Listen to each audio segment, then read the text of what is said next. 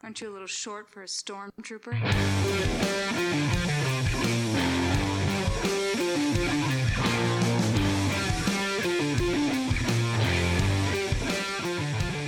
What's up, nerds? Welcome to a very special May the 4th episode of the Multiverse Report. Tonight, whenever you're listening to this, we are recapping and ranking the live-action Star Wars films from Tatooine to Hoth to Endor to Naboo to Geonosis to Mustafar to Jakku to Jeddah to Ahch-To to Corellia and to Exegol and everywhere in between.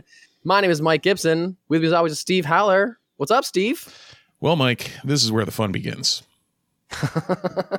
Because this is going to be a ride. So for anyone who didn't notice, if anyone missed it on social or we didn't pester the hell out of you, we also asked the community for their rankings. So you're going to have Mike's rankings, my rankings, the community's rankings, so a collection of listeners and friends and whatever. And then also a special friend of the pod, Matt Beseda, is back to give his rankings as well. Yes. Hi, guys. So excited to talk to two great friends about something we all feel passionate about and stories that really have been the backbone of our upbringing and childhood and teens and adult lives. It's funny, but it's true. I mean, these stories have been such a big part of our fandom, and it's just awesome to talk to you guys. It's awesome to do this. I've been looking forward to it for so long. I have 3.5 pages of notes here. Not that I'll need it, but anyway. Well, and it's funny because there's only so many topics that Mike and I can go off. Well, there's a lot of topics Mike and I can go off on a 2-hour tangent about. But there's only so many that we're extremely likely to go off on a 2-hour tangent about. And I'd say this is about the prime. Yes. Star Wars is always one of those topics that we can talk for way too long. I guess real quick, I have like a little bit of business, or a plug, I should say, that I want to throw out there. Because this is a Star Wars podcast and I just kind of got this news recently, I wanted to mention it, that if you are living in the Syracuse, New York area on August 12th, so a little bit in advance, but August 12th, there's going to be a special themed nerdy burlesque show happening at the Palace Theater called Trek Wars, where all the performers will be either dressed up as Star Trek performers or Star Trek characters or Star Wars characters.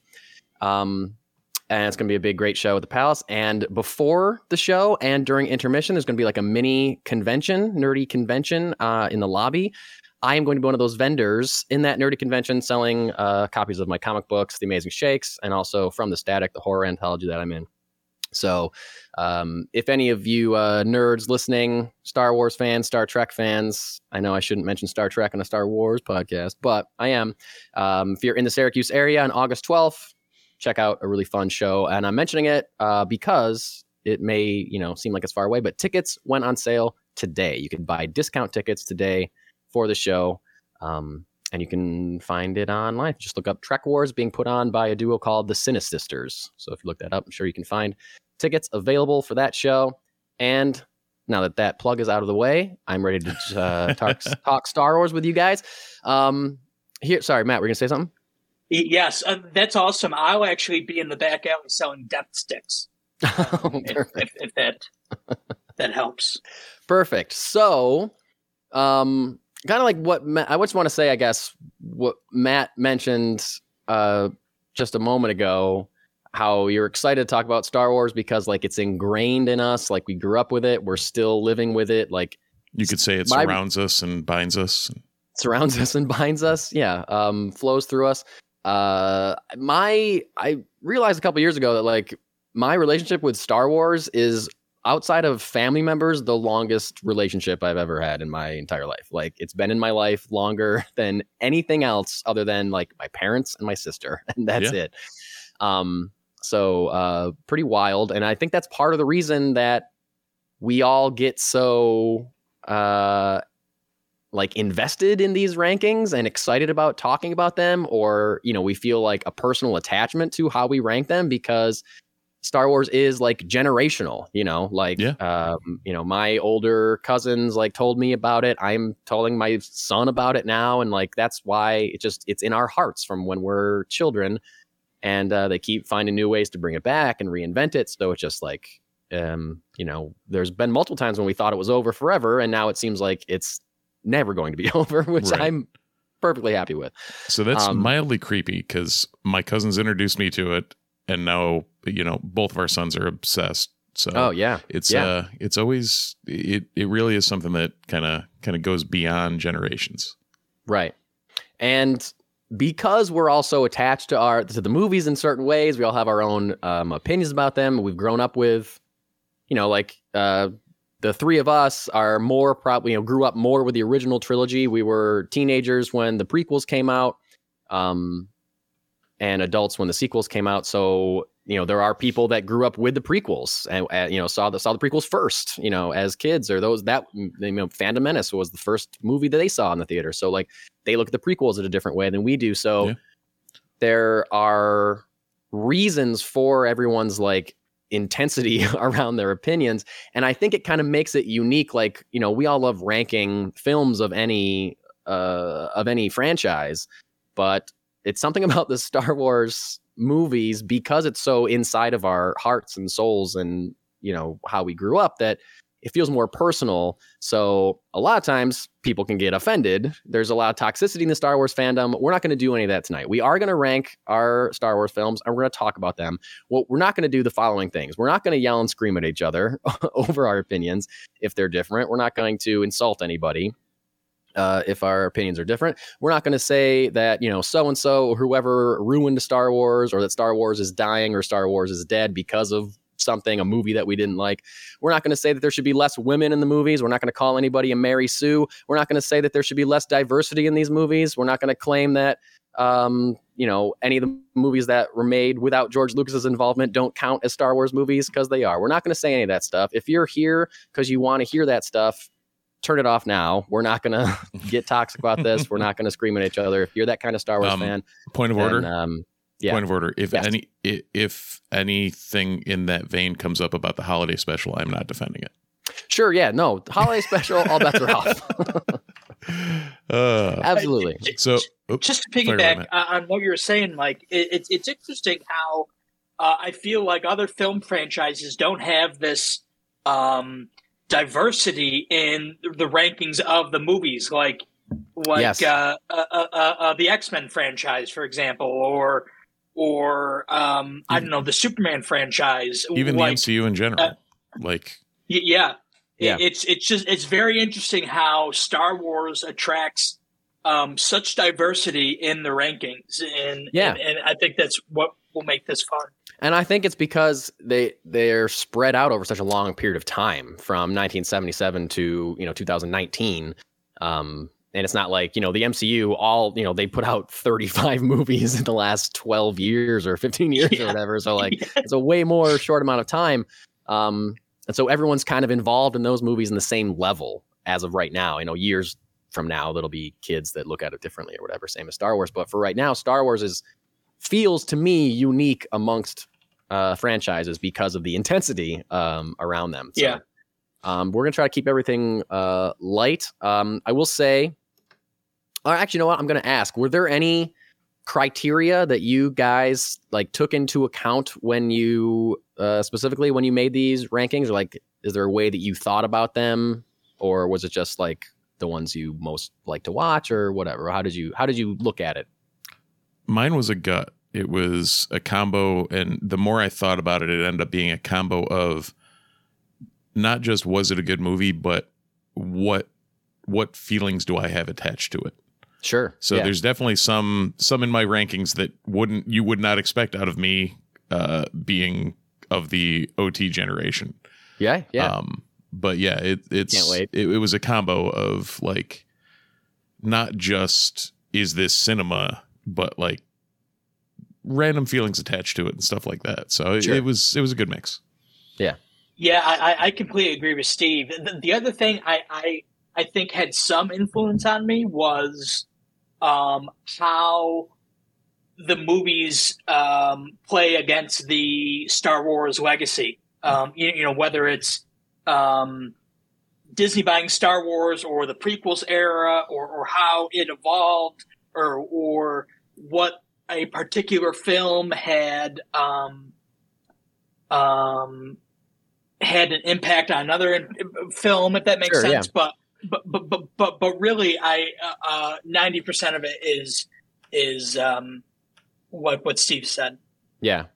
I have, and this took some work, and I think I mentioned this on the podcast before, but I have, for the most part, been able to compartmentalize my feelings of what I think a movie should have done, or the plot should have been, or could have been, or what directors I think were good, or what, I've been able to compartmentalize my behind the scenes anger, it's not anger, but like disappointment, I guess, sometimes in what I wanted these movies to be, right, versus accepting that this is the story, this is the canon, and this is what happened. And I personally feel like once you can get past your own expectations of what you wanted to happen in these Star Wars movies and see them for, this is the story that happened.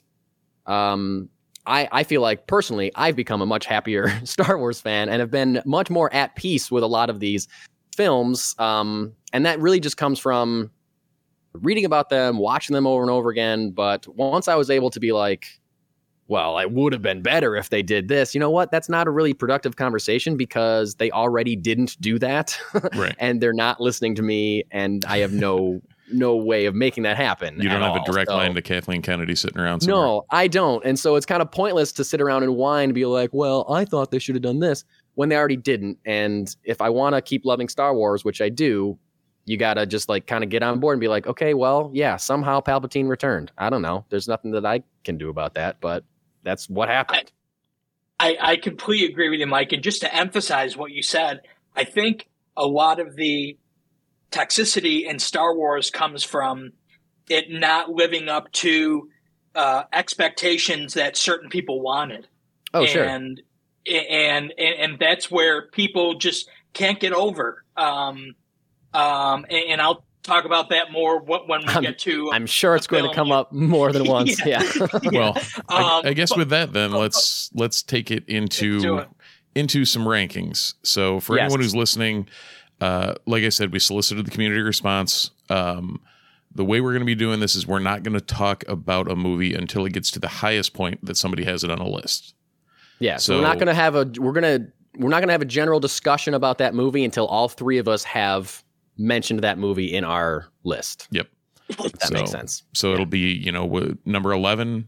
If all of us are the same, we'll talk about the movie then. If not, we'll have quick reactions to who had rankings where, and then move on to 10. And Steve will also be reading details and numbers from the community response that we got as well. So we'll get some. So I'll give you guys the community response, and then Matt will give his. I'll give mine, and Mike will finish up with his. All right. So I guess without further ado, number 11. I don't have any drum roll or anything here, but number 11 officially by the Multiverse Report community is Episode 9, The Rise of Skywalker. So wow, okay, that is not a surprise to me, but I can't say that it's a shock, really. Yeah, Matt, I guess we follow that up. What's your number 11? My number 11 was actually Attack of the Clones. Okay. But I don't think we'll need to wait long. Right. So I do have that higher. Yeah. So I opted, obviously, anyone who listens to the podcast for The Rise of Skywalker. I feel this is a surprise to no one.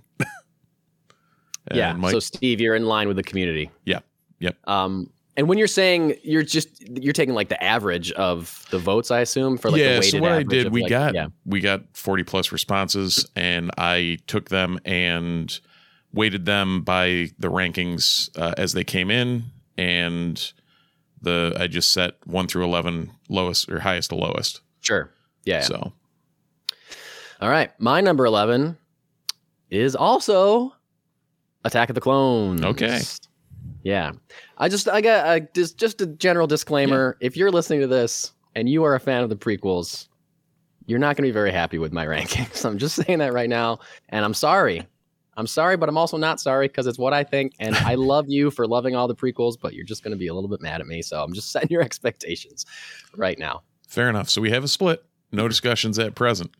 No discussions. Moving forward to number 10. Forward at number 10, the community had Attack of the Clones. Ah. So we're 3 out of 4 on that. That may be our first discussion point here, unless we're getting there. So, Mr. Beceda, how are we doing over there for number 10? Number 10, I had Rise of Skywalker. Okay. Oh, wow. We're getting there. Yeah. All right. Oh, God. I should probably look at mine, huh? Probably. I had the community stuff up and not mine. I officially had episode 1, The Phantom Menace, as my number 10. Whoa. Okay. Wow. Okay. Yep. Quite the surprise.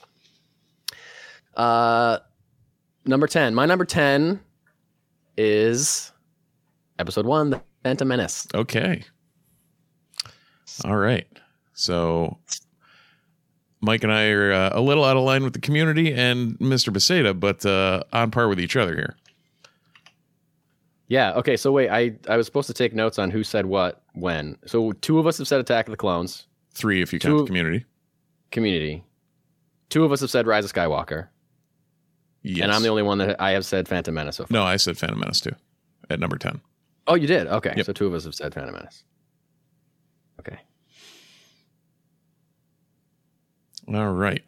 So it's mildly amazing to me, and we can talk a little bit about the logistics and how, like, where things ended up falling after the fact. But the fact that we've gotten through the bottom 2 and there hasn't been a consensus is kind of it's kind of cool to see.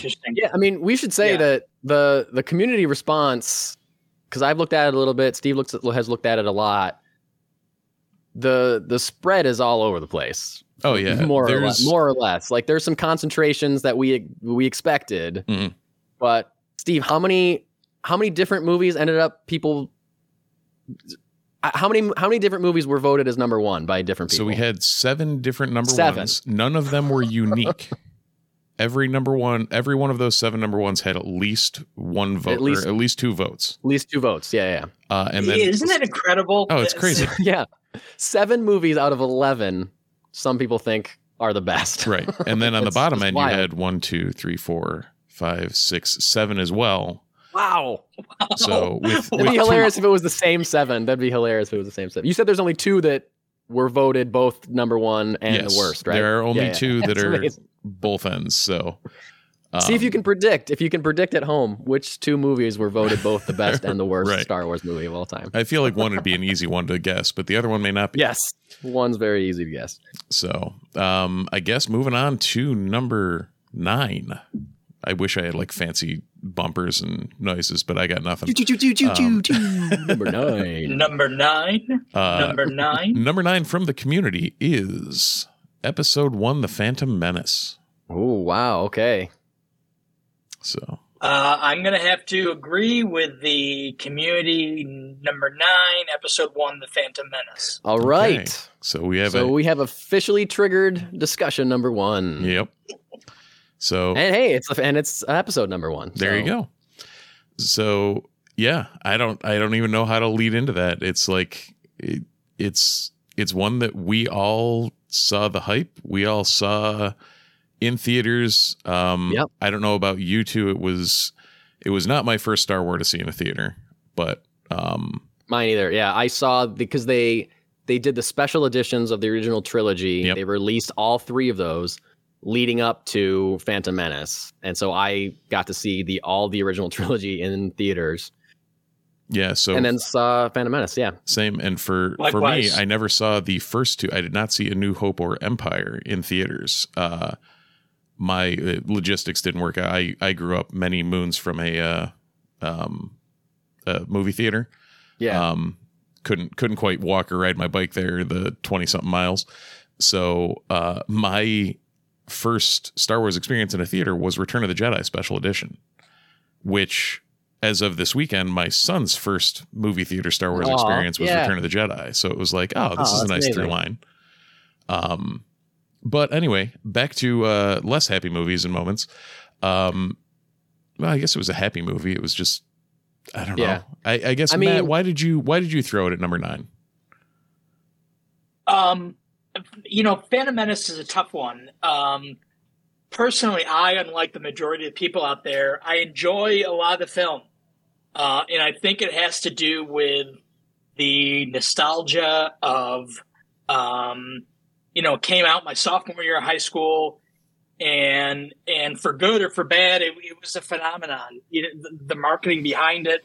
I remember specifically at West Genesee High School, standing at the door of the high school, waiting for the last bell so I could run over to Camillus Mall to buy tickets a week in advance. And that was a big deal for them having tickets a week in advance in 1999. I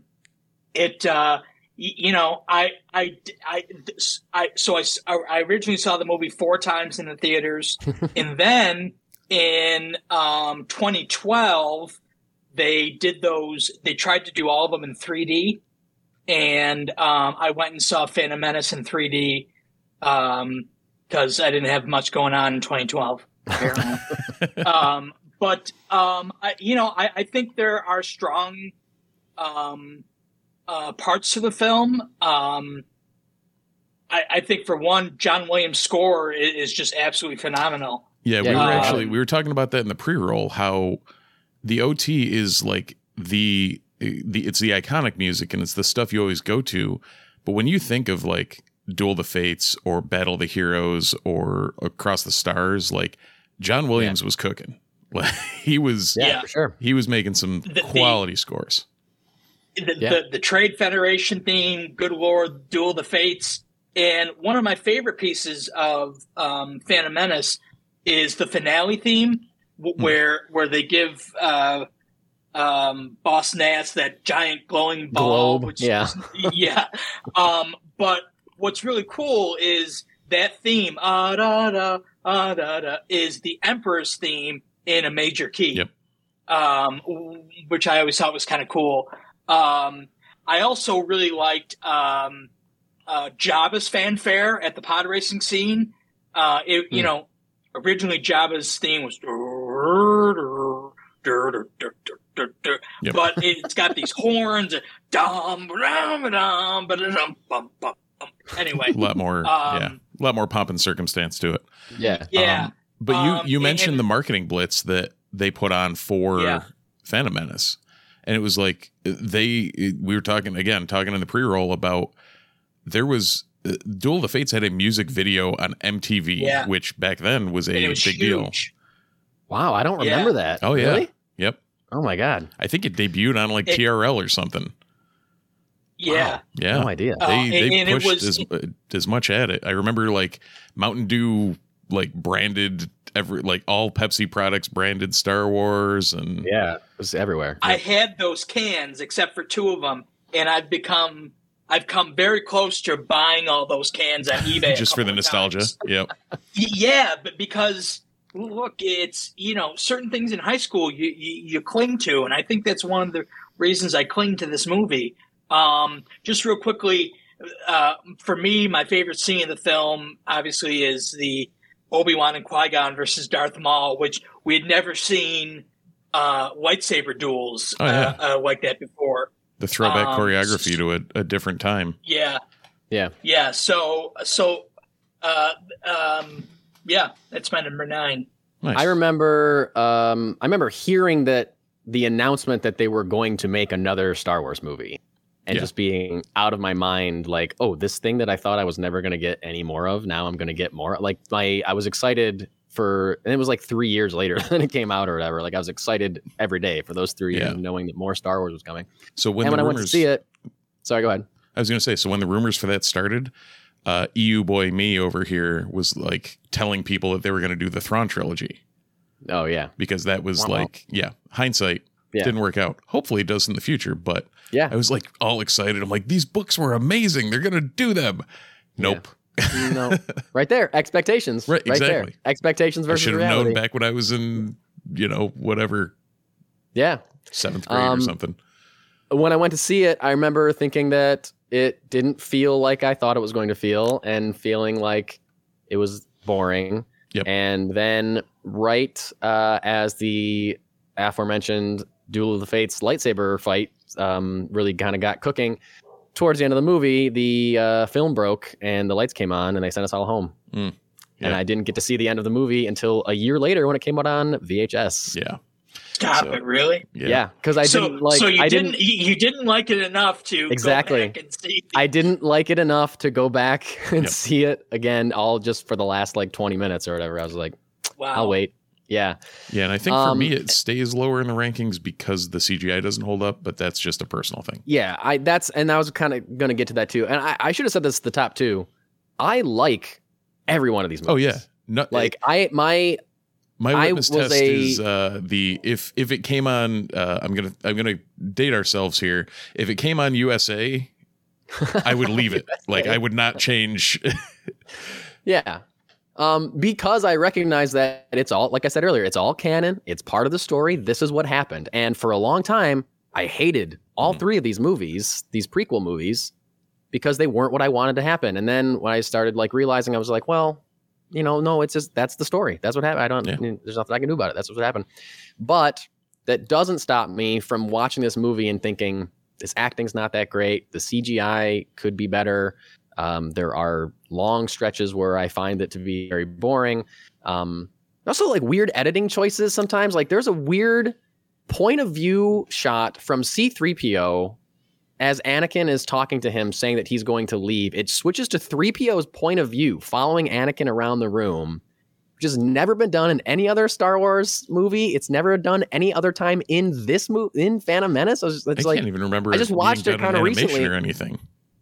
It's weird. I just watched it recently and I was like, wait, this is it's his POV. What is this? It's just so strange. And I feel like it's overly long. There's just things that could be cut out. I don't know. But I mean, like you said, Matt, there's obviously great stuff in it. I think the pod race is exciting and cool. The Duel of Fates is obviously great. Generally for the prequels, I think I feel like they're setting up starting in this movie with, like you said, the Emperor's theme being in a major key and but who was killed? The apprentice or the master or whatever, and it pans over to Senator Palpatine's face, or you're telling us that this is a bad guy.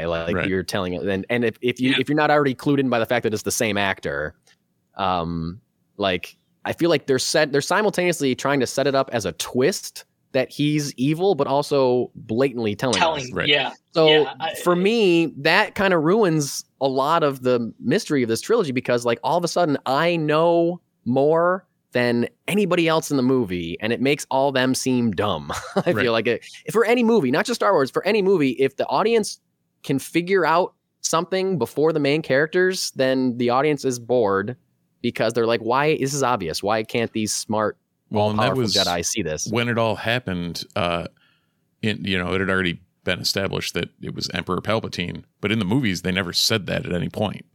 So if you had just seen the movies going into it, you wouldn't have had but as soon as they were like, oh, this is Chancellor Palpatine, I'm like, he's the guy. Yeah. It's there goes any secrecy in the movie. There goes the mystery. Exactly. Yeah. Yep. And similarly, Natalie Portman, obviously you saw her and you knew she played Padme, but she's playing a handmaiden, and you're like, wait, I thought she's supposed to play Padme. And then Keira Knightley looked pretty damn close. No, yeah, but it's just interesting because when she reveals herself, Qui-Gon and Obi-Wan are like, yeah, and there is no reason for her to reveal herself at that moment. She just arbitrarily decides this is when I'm gonna come clean. It's not like a negotiation. Right. And then there's other parts of the film where you're like, wait, is that her or is that her double? Or, right. Anyway. Yeah. It is great that they continued the tradition of Princess Leia in having a badass woman at the helm. Sure. And I think Padme fills that role. Yeah, oh, sorry. I thought I muted my microphone when I coughed. I did not. I was going to say you reached for the microphone and just missed horribly. Sorry, I've been coughing all day. Apologies. Well, so speaking of misses, let's stay on the bottom end of the spectrum, and I will give you my number 9. In a bit of a surprise, episode 3, Revenge of the Sith. Whoa! Wow! Whoa. Wait, so have you said Really? You haven't said Attack of the Clones yet? I have not. Oh my God! Wow! Wow! Yeah. Yep. Revenge of the Sith at number 9. Mm-hmm. Well, Steve, I'm shocked, but not too shocked because my number 9, Revenge of the Sith, episode 3. Oh, that's great. And this is really where, when I preface this list by saying that prequel fans are going to be mad at me, I feel like straight off the top, the bottom 3. Because Revenge of the Sith is one of those movies that was voted number 1 by several people, or was in at least the top 3 for a lot of people. And I don't know. For me, it's just like we were just talking about there. Oh, sorry. We're not. Sorry. I immediately went into discussion mode. I forgot the own rules. I'll back off. You're the one that made the rules, man. You're right. I know. But sorry, we're just talking. I'm just excited. I just want to talk about it. Okay. All right. Moving on to number 8. The Community for number 8 went with the origin story of one Han Solo. A Star Wars story at number 8. All right. So. At number 8, I also went with Solo, a Star Wars story. Okay. My personal number 8 was episode 2, Attack of the Clones. So there it is. It did not climb too much, but compared to most people, 4 from the bottom is really high. Yeah. All right. So Attack of the Clones. Much so, like, I knew it was such a weird take that I literally went back the last 2 nights and like rewatched it. I also did some rewatching in preparation for this just to make sure. Yeah, I was like, nobody's going to agree with this take, but it's not as bad a movie as it seems. If you take the Anakin and Padme wooden dialogue mess, whatever out, and you know what? I looked at it a lot like I did the Obi-Wan TV show, where if you take the Inquisitor line out, the rest of the show is like some of the best Star Wars that's Star Wars. For Attack of the Clones, this is where I was saying I have that like attachment to it, because it was the first movie I saw on a midnight release. It was the first movie I saw a standing ovation for anything. Like literally when Yoda ignites his lightsaber, the entire theater got up and started clapping at a movie. And you're just like, exploded. What? My theater exploded too. Yeah. I remember that specifically. And like, I remember that. And then when I'm watching it, I still, it gives you the feels. So it is that high for me. Wow. Yeah. I similarly, I was working in Walt Disney World at the time and saw the midnight showing at Downtown Disney. And it was a packed house. And I'll never forget, this guy comes out, no talking in my movie, and blah, blah, blah. And people started throwing crap at him. It was kind of funny. The place went absolutely nuts. The other time the place went nuts was Jar Jar is having a conversation with Padme. And he's like, Misa, go in. And she's like, Jar Jar, that's enough. And the place went nuts. So I saw the movie that night. I went home, went to bed, went to MGM Studios at the time, bought the book, and went back to the movie. Saw it twice in 24 hours. Wow.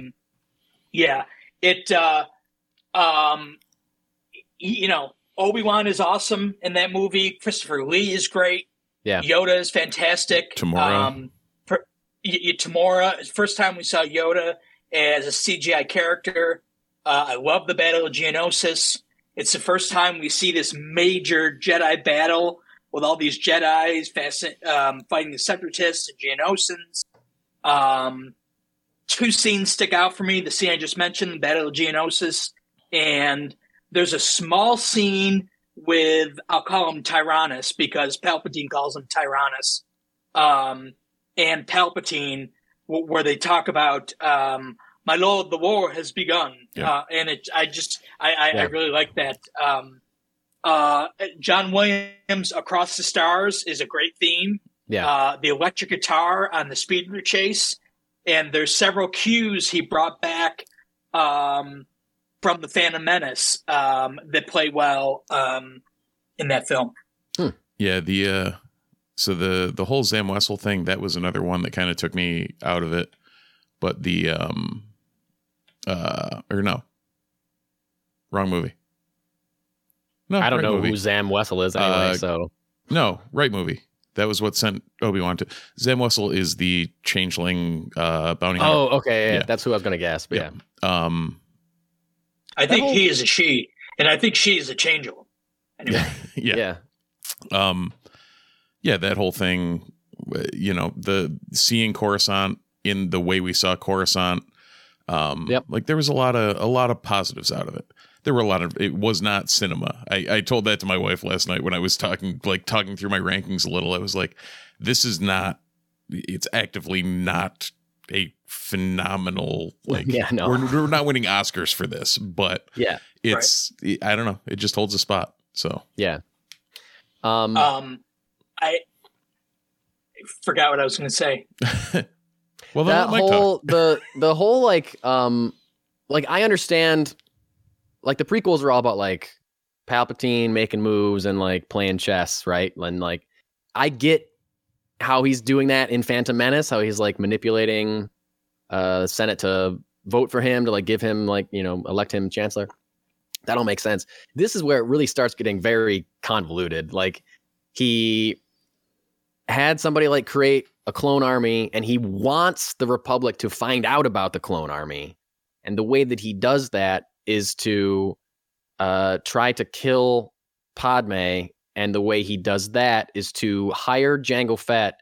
And then Jango Fett hires that changeling assassin who sends a droid. And then the droid puts worms in the room to kill Padme. It's like, this is insane. Like there's so many steps to this. It's and quite it somehow all leads back to Obi-Wan finding a clone army. Like, okay, I guess it worked, so I can't fault the guy. But it's a man, could you have a more convoluted plan? Yeah, exactly. It's so crazy. Well, that's why I'm here. I do love. I mean, the scene when Obi-Wan jumps out the window of that droid is like some of the best. That's like one of the greatest things I've ever seen a Jedi do. Yeah. Like that's straight up. I'm putting my life on the line to solve this or like capture this. Like I need to do this. And like without hesitation, jumps through a window.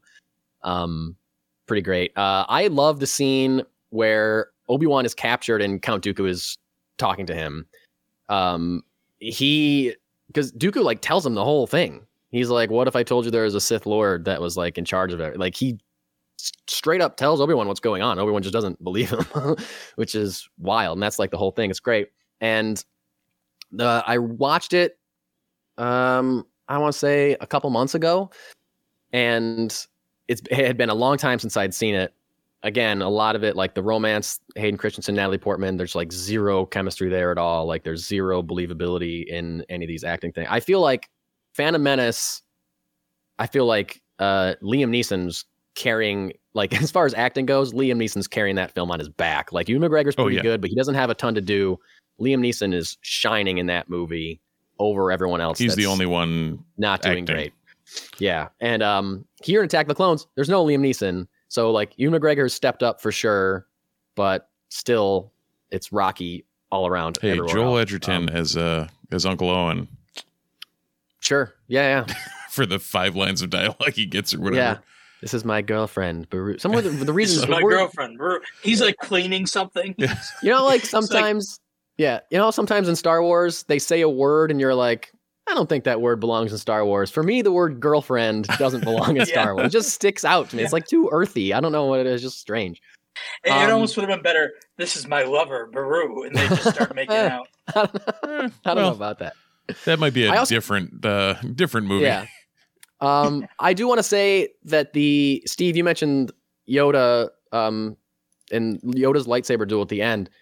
When I watched it recently, I was really impressed at the whole lightsaber battle at the end, even before Yoda shows up. Like Obi-Wan and Anakin versus Dooku, like that whole scene is really good. And I feel like it's a really intense, often overlooked lightsaber duel, because then Anakin, that's where he loses his arm for the first time. And for the first Obi-Wan, well, I guess he doesn't lose it again. He just keeps the same. Did they replace it when they make him Vader? Did they give him like a new robot arm? I don't know. And then he loses it again at the end. Yeah, he doesn't lose it again. If you remember, he doesn't. That's the one that he has. Yeah, he goes up on the sand with that arm. Yeah, he's crawling with that arm. So no, I meant at the end of Return of the Jedi, he loses his right arm. Oh yeah, you're right. Okay. Yes, correct. You're right. Anyway, that's all pretty much I have to say. Poor bastard. That guy. Oh yeah, he's sliced and burnt, and jeez. No wonder he needs a whole suit to stay alive. I know. Jeez. So, well, they should make a Vader comedy. What? Just to, can I catch a break here, folks? Well, actually, we're going down a comic tangent because, of course, this podcast is.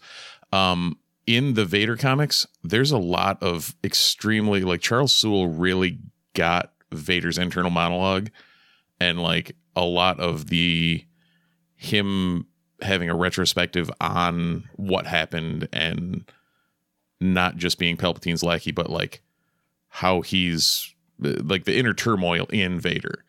And it really comes through in a lot of those, a lot of the comic runs. And it really expands the character because, if you need more Vader, they do have all three of the Vader runs have been very good so far. That's what I was here. I got to dive into those at some point. I got all the trades for you, buddy. Nice. All right. Is that all we got to say about Attack of the Clones? I think it is. Give my number 8. Okay. Get ready for another discussion, boys. My number 8 is episode 9, The Rise of Skywalker. Yep. It moved up. Because I remember you actively saying, I watched it again, and it wasn't as bad as I thought it was. Yeah. Yep. And this was the one, honestly, I mentioned this off mic to you, Steve, like after the podcast last week, but when I started rewatching stuff for this ranking, it was, I need to know if Rise of Skywalker is worse than Revenge of the Sith in my estimation, because I can't, they're like even for me in my brain right now, and I can't tell. So I got to watch it. And I mean, again, sorry, prequel fans, it was an easy decision to me that I like Rise of Skywalker more than any of the prequels.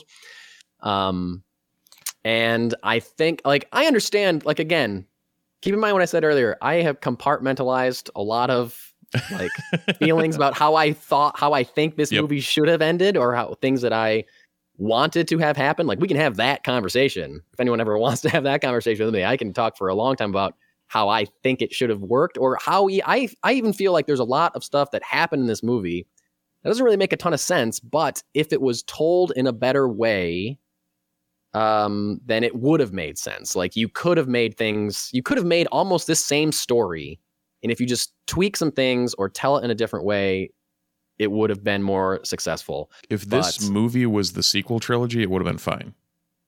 The entire trilogy. Yes. Yeah. Yeah. Like, I mean, that's a lot of my problem with it.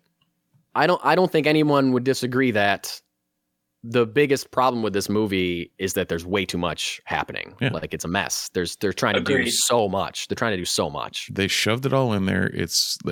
And in between the shoving it all in there, it was like weird fan servicey type stuff that didn't quite make sense sometimes. And they didn't quite connect the threads on all the shit they shoved in there. So it was like, sort of disjointed, and I've described it this way before, but for me, it really feels like it was like a first draft, and there was no like refining or editing really done. And I don't know if they had a ton of time, because I don't know that they moved the release date for this. They didn't. Once that was they switched back to JJ, like they fired Colin Trevorrow, and then they gave it back to JJ, and I don't think they moved the release date. So he had a year maybe to write his version and make the movie. So I don't know that they spent too much time scripting it, because they had to like get going, which I think was a mistake for sure. No, I think they did, Mike, because I think it was originally supposed to come out.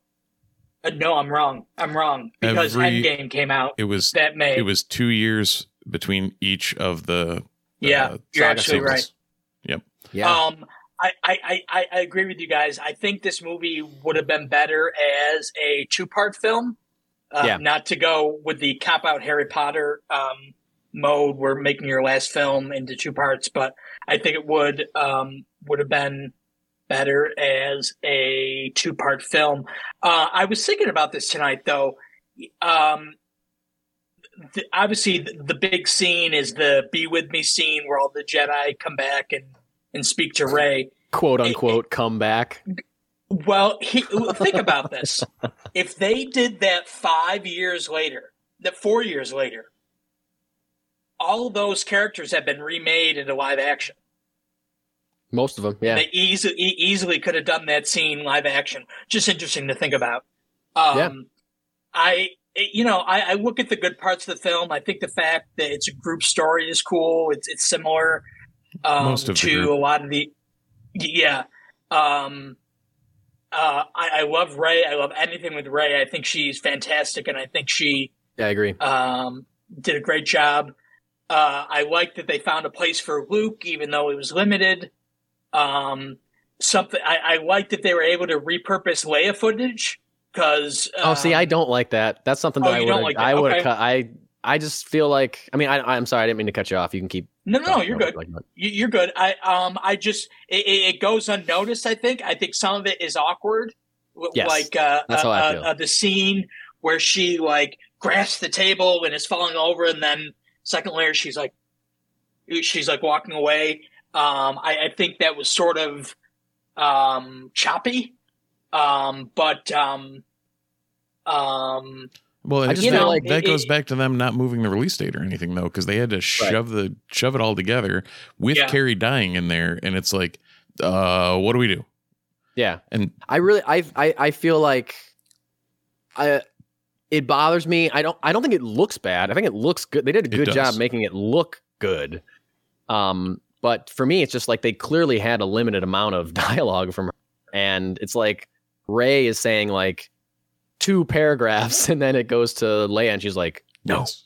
And then it goes back to Rey talking like a super long monologue. Like, okay, like I know that she's not. It's like clear to me that they were writing dialogue for Rey to set up what they had of Carrie Fisher. And even that, I feel like if you took a second pass, you could have made it feel more natural. Yep. But sure. I don't know.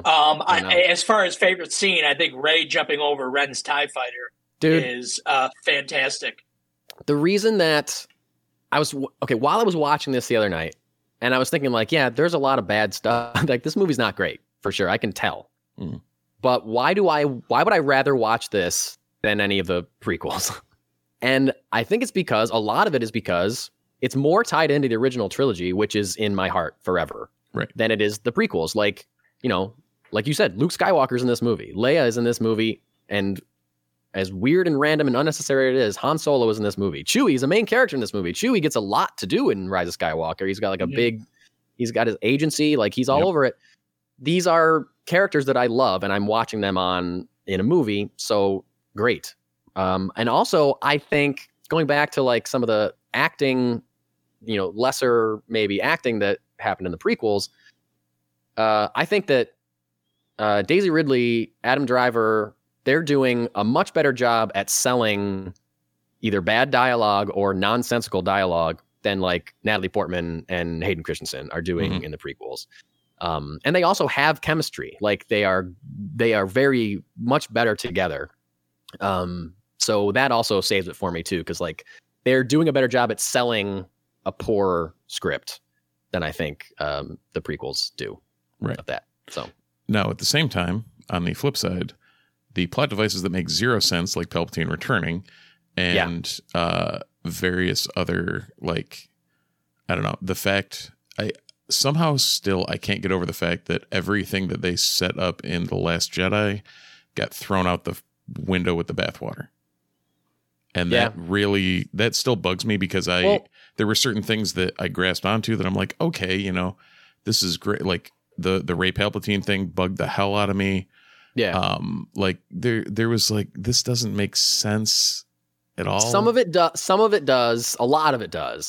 But some of it does in a way that I think makes sense. Like when Luke Force Ghost catches that lightsaber and says like a Jedi should treat his weapon with more respect or whatever. Like, I don't see that as a negating him tossing it over his shoulder in Last Jedi. I see that as he learned his lesson in The Last Jedi. And so he in universe is referencing his past behavior and saying like, now I'm not going to throw this away because it shouldn't be thrown away. I understand that now. Yeah, that one weirdly. Like the major sin of this movie for me is retconning Rey's heritage and making her. The fact that she was a no one was perfect, and like and it set up the whole everything going beyond whatever. But that's what happened. Exactly. That was the whole. That's what happened. That's at this point when you're absolutely right. Go for it, Matt.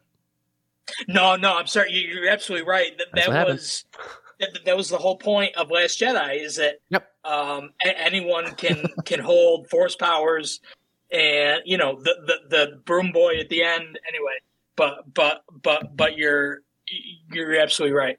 That's what happened. Oh yeah, and that's also part of like having that discussion with you months ago was like part of the reason why moving forward, whatever they do, I'm actually quite excited about, because they're taking characters that I really enjoyed how they developed and hopefully putting them, like taking the training wheels off that they had to stay on the rails with, and be able to make them their own characters instead of like, okay, well, we've got to wrap this up while doing this and in a time frame and just go make good movies. I don't give a shit what you do.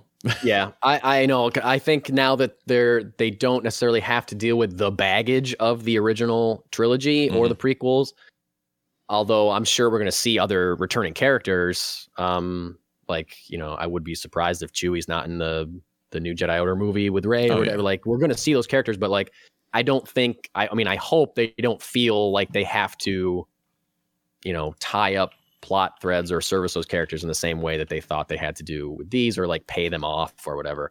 Matt, I got off on a tangent earlier when I was responding to you, but I agree with you. And part of the reason that I rank this movie higher than the prequels is I don't think anything in the prequels for me is cooler than seeing Rey do a backflip and use a lightsaber to cut a wing off of Kylo's TIE interceptor. Like, that is just the coolest thing. And there's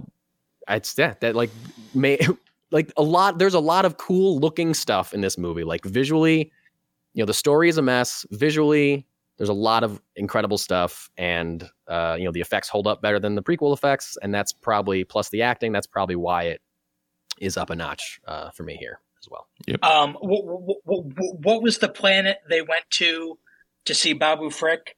Kijimi. Kijimi. I just thought that whole scene was a wash, like not needed. Right. The whole Zori Bliss thing, and not. Yeah. Well, besides we got Babu Frick. Come on, everyone loves Babu Frick. I was going to say, outside of the Anzellans, there's nothing. But they probably could have worked him in a different way. Right. I feel like they could have, like, I'm really trying not to get bogged down in they would have, or they could have, they should have, but we're kind of getting there, and it's hard with that. It's hard to not with this movie. I was going to say, like, with there's what so we're many doing, times. There's so many times that they almost killed somebody and didn't. Like, we thought Chewie was dead. Oh, but no, he's alive. I really think they could have made us just weep uncontrollably if they had actually killed 3PO.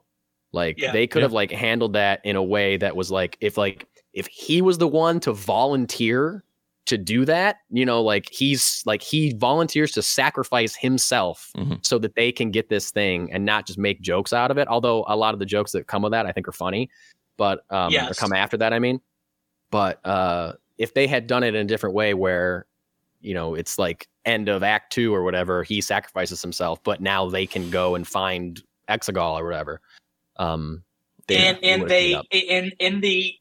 Especially in the sequel trilogy, I think the trailers play a much bigger part than they did in the prequel films or the original trilogy. In the sequel films, the trailers, I think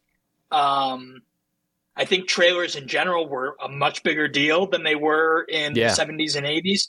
But it was a bait and switch with that trailer, because they made it look like that 3PO was dying. Yeah. And it's like,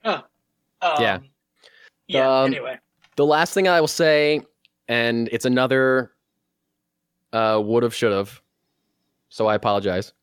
But and I'm only saying because I thought of it today, and it blew my mind how impressive it would have been. Like the whole I personally believe that instead of using old footage of Carrie Fisher as Leia, it should have been Force Ghost Luke training Rey. Like Luke should have been in this movie way more as her trainer, showing they have more of a bond, which would eventually make it more make sense that she takes the name of Skywalker at the end. That's one of the things that's a good idea, but you didn't really get there. You didn't really earn it. Right. They could have earned it if it showed her it's been years. She's been working with Force Ghost Luke. They're really close. Mention that she trained with Leia. And that she died. Exactly. Whatever. Leia died off screen. They mentioned that they're mourning her still, and blah blah blah blah. Or even open it with her funeral or something, and exactly something mention, like that. I've lost my master or whatever, and then Luke picks it up. But then Steve, I think this is the absolute best idea that they didn't do and will never do. So again, pointless to say, but. Yeah. That end scene of the movie when she's on Tatooine, maybe she's not on Tatooine, maybe she's somewhere else, whatever. Someone asks her what her name is. She looks over and she sees Force Ghost Luke again, but then you get Force Ghost Carrie Fisher as Leia. And that's the first time we see her in the entire movie. We did not expect her to be in it. Right. We didn't know that she was going to show up as Force Ghost. We would have all been crying our eyes out. Yeah. And then she says Rey Skywalker. We would have been this is the greatest ending to any movie, right? Matt got emotional when I described that. I can see it in his face, right? Wouldn't that have been amazing? Yeah. Yes. Wow. Anyway, I'm not in charge of writing Star Wars films, so sorry, but sorry, Matt. Not true. Guess what? We've got other. I think it's worth. Let's keep cooking because we got a lot more to go through. We're doing our Star Wars thing. Yeah, so, Rise is one of those that we could talk about for a very long time. Yeah. We should probably just keep going with our number sevens. Number 7 from the community is The Last Jedi. Oh, okay. The Last Jedi has entered the chat. All right. I don't know if I made this community list, but my number 7 is Last Jedi. Okay. You're tracking with the community here. Wow. Yeah. Okay. Last Jedi, number 7 for Matthew Beseda. My number 7 is Solo: A Star Wars Story. Oh. There we go. My number 7, Steve, I love you, man, is Solo: A Star Wars Story. We're lockstep right now. Yeah. Outside of Attack of the Clones. Yeah, you're right. So that's no discussion. So we're moving on to number 6. So number 6. Number 6 from I think we all mentioned Solo, didn't we? You do. Oh yes, you're right. We did all mention Solo. Yeah, because you had it as your number 8. Okay. Yeah. Cool. All right.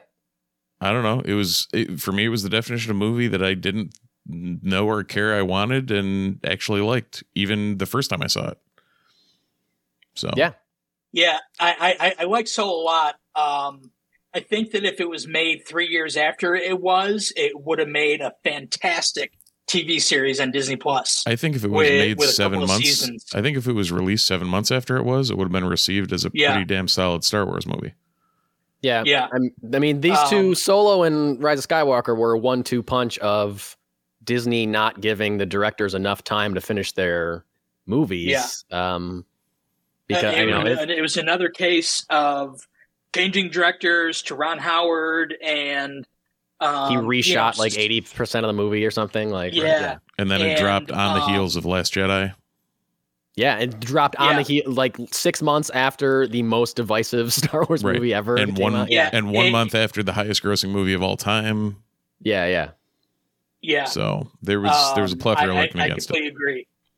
Yeah.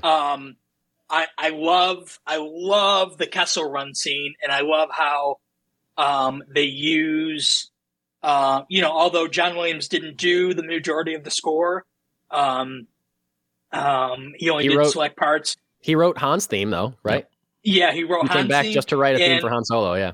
Yeah, which I love. I love the train robbery score, and the during the Kessel Run scene, it's the only other time in Star Wars where you hear the asteroid field Anyway,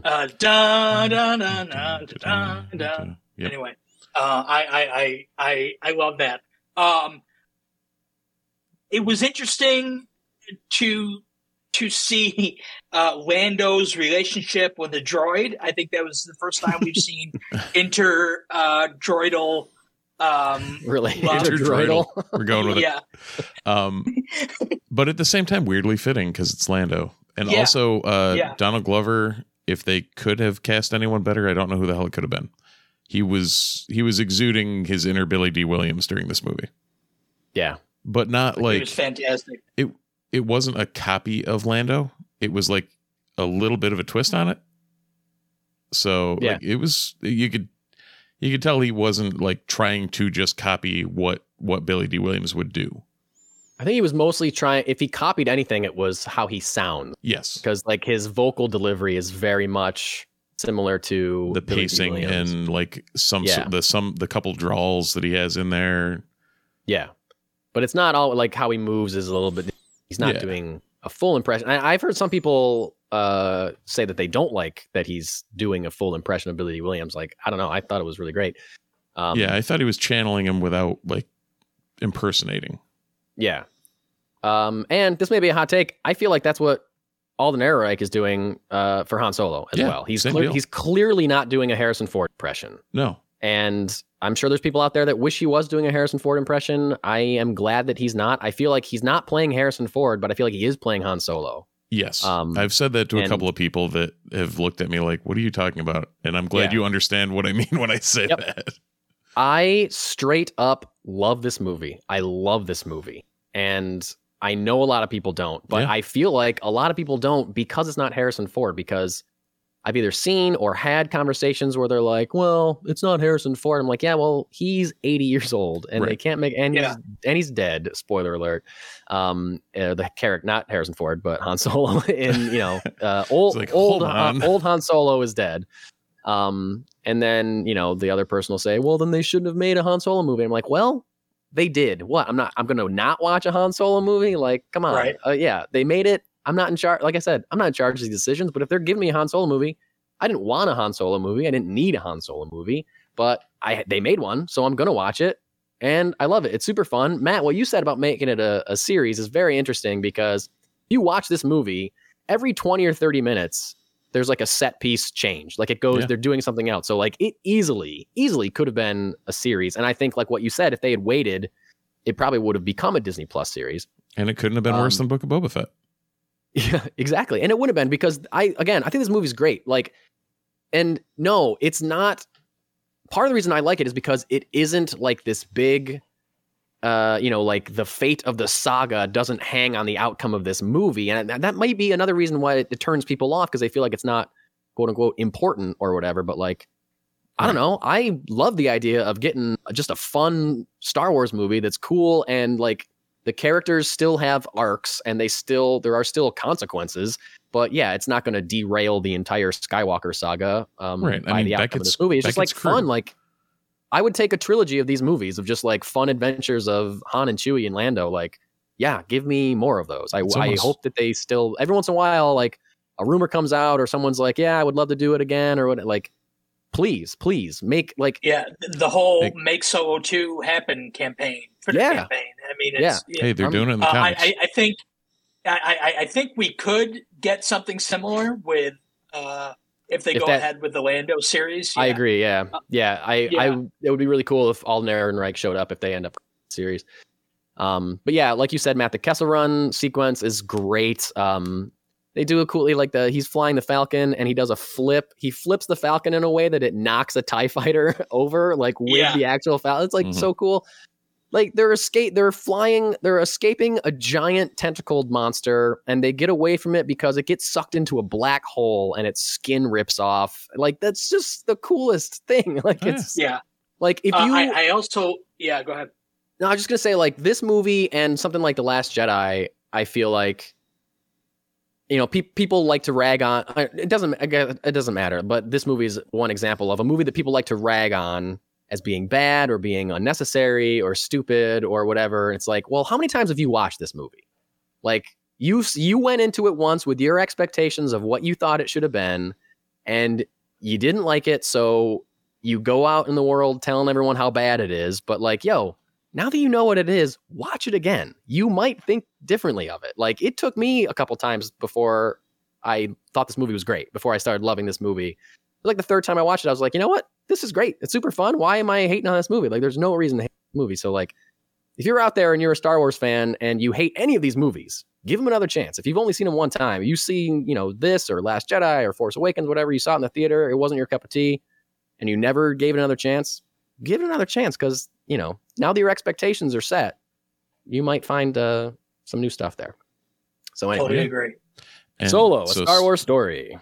So just thinking back or looking back at some of the community rankings for Solo, all of them were sub 4, but that's to be expected outside of a handful of movies. The spread from like 6th to 10th is very consistent. It's like 6, 5, 6, 5, 8.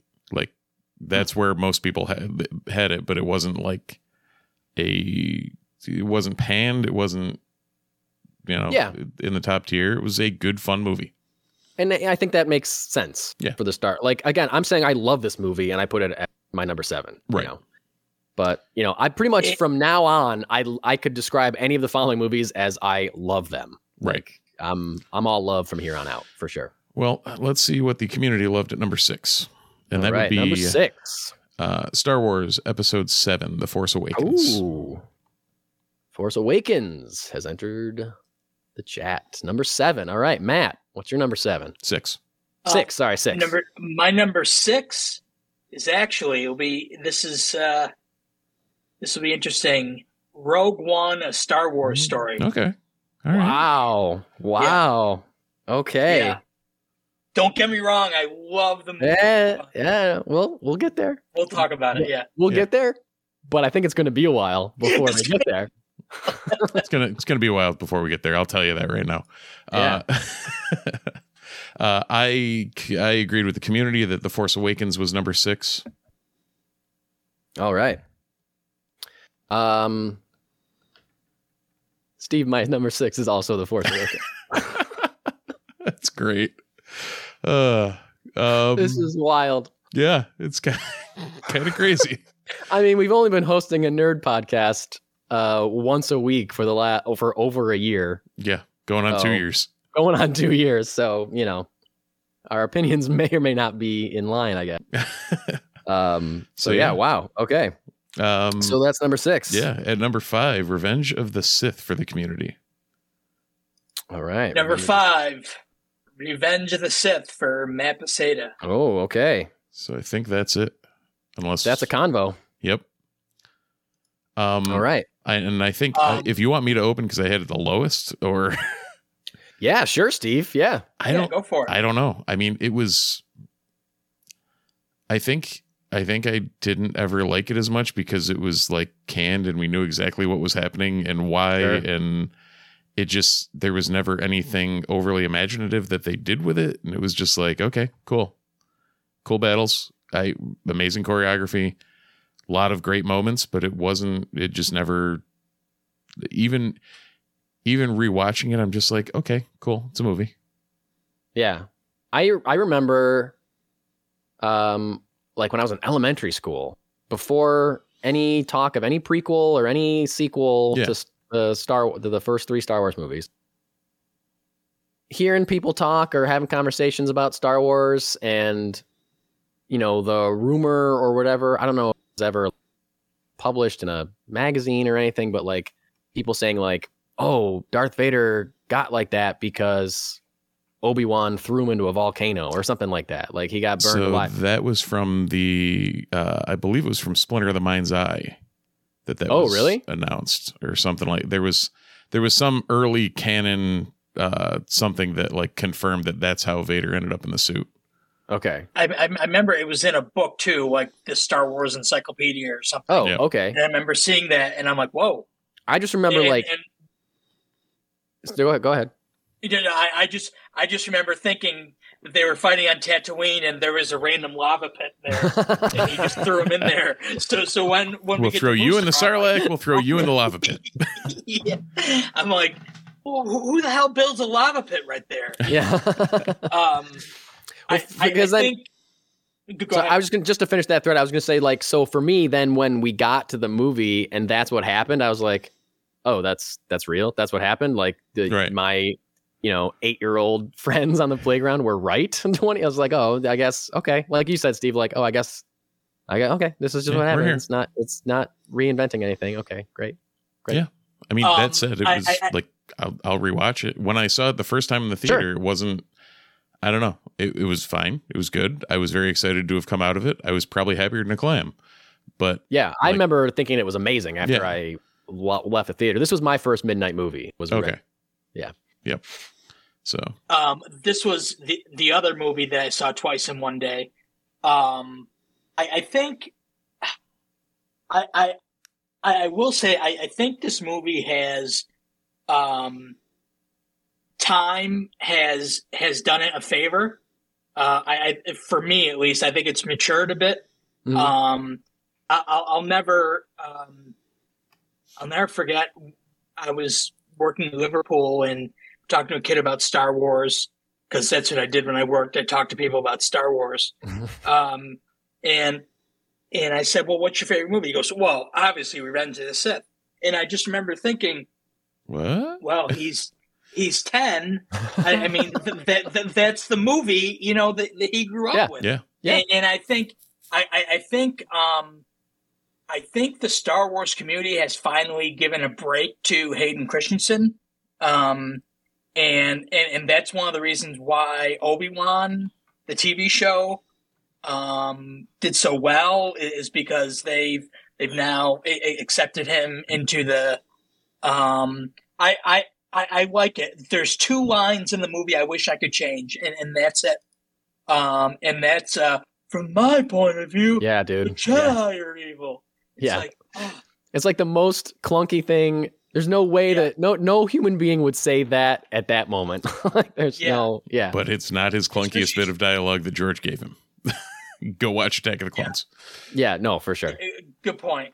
When I'm with you, I can't breathe. Anyway. Yeah, he had some stinkers.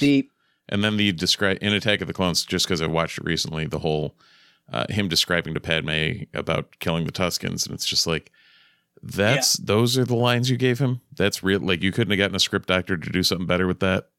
Yeah. And then she's like totally okay with it. Yeah, she's like, that's fine. Totally fine with him being a mass murderer. Oh, you killed a bunch of people? That's cool. Yeah, I'm still in love with you. It's fine, Annie. It would have been cool. It would have been cool if it would have been cool if they like hinted at Padme also being like a little on the dark side or something. Like, you know what I mean? Like a Kingpin Vanessa kind of situation. Right. Where instead of her reacting like, I told my wife that I forgot to take the garbage can in or something. Yeah, exactly. Yeah, I think that would be cool. It's funny you say that. There's a deleted scene in Revenge of the Sith that I don't know why they didn't put in the movie. And it's Bail Organa, and it's Padme, and it's Mon Mothma. Oh, yeah. And it's a couple other leaders. And they're literally talking about becoming rebels and doing their own thing and keeping it quiet. And I'm like, this is really good. Like, this sets up, and I don't know why they didn't keep it in the film, but I do. I love the opening shot with Obi-Wan and Anakin's ships. After the crawl, the bass drum, and then you see them fly into this massive battle. I think it's great. And John Williams, Battle of the Heroes, as we talked about earlier. I mean, it's a great song. I like General Grievous's theme, and there's a small cue where Obi-Wan is flying to Utapau, and it's just a great cue. Anyway, nice. Yeah, that deleted scene too was Genevieve O'Reilly's debut as Mon Mothma. That's right, and it was kind of weird that they on as the character. Yeah, so she ended up, getting her due in Andor, and before that in Rogue One. In Rogue One, but yeah, that was the debut, and I'm again like why that scene wasn't kept in. Who knows? There were a lot of questionable decisions with those movies. that scene should have been in there because otherwise it's complete character assassination for Padme Amidala, I believe. Like, she is completely stripped of any like agency, and her entire point in that movie is to just like brush her hair and be an object of affection for Anakin and like a damsel in distress. And like, she's stripped of her wits. She's stripped of her like attitude. Right. Like, it's just when in the first two we see her putting herself in the line of fire and like being and that scene also it makes it clear that it's like, well, the Republic isn't right and the Separatists aren't right. That there has to be a third option here. Right. And it just I don't know why they and also when Anakin says and you're sounding like a Separatist, it makes sense. That line makes sense if you have that scene in the film. Yeah, you're right. My favorite, I will say, I mean, again, there's a lot that I love about this movie. It has one of my favorite line readings in any Star Wars, which is from Ewan McGregor as Obi-Wan Kenobi, when he's about to start facing off with Anakin at the end of the movie, and he says, "My allegiance is to the Republic, Anakin, to democracy." Like, the way he says democracy, amazing. Love it. Democracy. He's incredible in that film. He's just he's great. Yeah. Revenge of the Sith is it's unique in that it's the only third movie in a trilogy that is the best of that trilogy, I think. I don't know. It looked upon as the best of the trilogy, not according to Steve. Oh no, trust me. If you ask me what the better movie is, oh sure, yeah, it's 100% the better movie. Yeah, it's just not my better movie. Especially I feel like if you watch the prequels in a row, 1, 2, 3 in quick succession, then Revenge of the Sith is like, oh, thank God, this one feels like a Star Wars movie to me. I could see that. But like watching it after you watch something like Empire or something, and you're like, oh, this is not great. Again, for me, sorry, prequel fans. Sorry. So who triggered that? Was that the community triggered that, or? No, I think Matt. I triggered that. Yeah. I had Revenge of the Sith at 5. You went Revenge of the Sith. I went. Yeah, we were on our 5s. I don't know. We didn't. You didn't do your number 5 yet because Matt. Oh yeah, because Matt's after. So my number 5 was The Force Awakens. Okay. My number 5.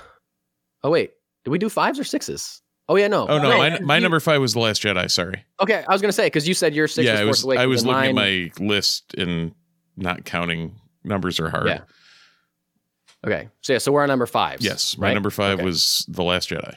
Your 5 was The Last Jedi. All right, Steve. Well, we've been similar up until this point, but now we are going to continue to be similar. Mine is also The Last Jedi at number 5. This is insane. Kind of creepy. I was thinking earlier, I was like, it would be crazy if all three of us had the exact same list. Like, it would be the most uninteresting. Yeah. It's like, wow, this is a horrible show. Like, everybody's the same. So that's then we're there. We're talking about The Last Jedi. All right. So Last Jedi, for those here we go. Let's jump in. For those who were curious, The Last Jedi is one of the two, along with The Force Awakens, that had the votes for best and worst. So Last Jedi had 2 votes for best, 7 votes for worst. Force Awakens had 2 votes for best, 1 vote for worst. The Force Awakens floated either. The other weird thing with I forgot to bring this up when we were talking about that. Most of the votes for Force Awakens were either in the 4th or 9th slot. So it was either, it was kind of weirdly dichotomous. So Last Jedi was about half of our respondents put it in the bottom 2, and then the other half spread it along the top 6 or 7. So, I personally am impressed and happy because of my feelings about The Last Jedi that it took us this long to talk about it. Yeah.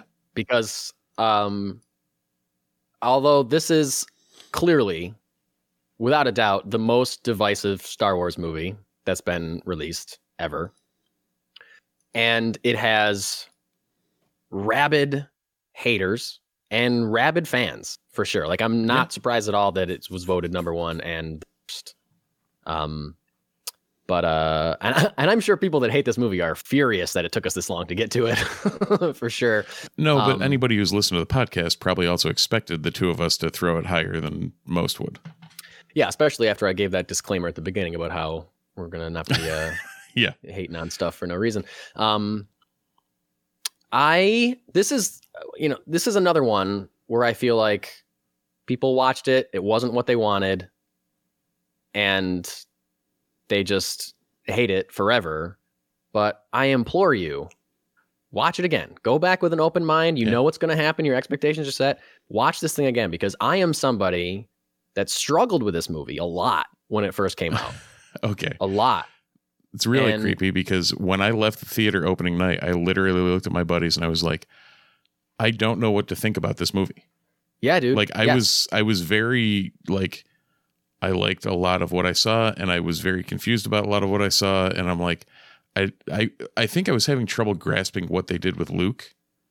Oh, for sure. And I think that's where a lot of people have trouble with this movie, is the characterization of Luke Skywalker.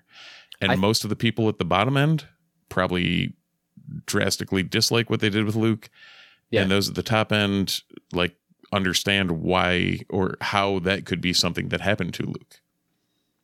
Yeah, and I think it took me a long time, because I think a lot of the people that struggle with the characterization of Luke Skywalker wanted him to come back and be their childhood hero, and I was one of those people. I wanted to see Luke Skywalker wrecking the First Order with a lightsaber and fulfilling my childhood dreams of seeing that.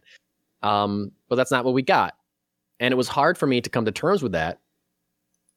But if you watch it again and you think about it, and you watch things like, Luke's appearance in Return of the Jedi, the end of Return of the Jedi, if you look at what they're doing with him in Mandalorian and Book of Boba Fett, you can really see how it lines up to this, I think. And the more I've watched this movie, the more I've understood it, and the more I've appreciated it, and the more I've liked it.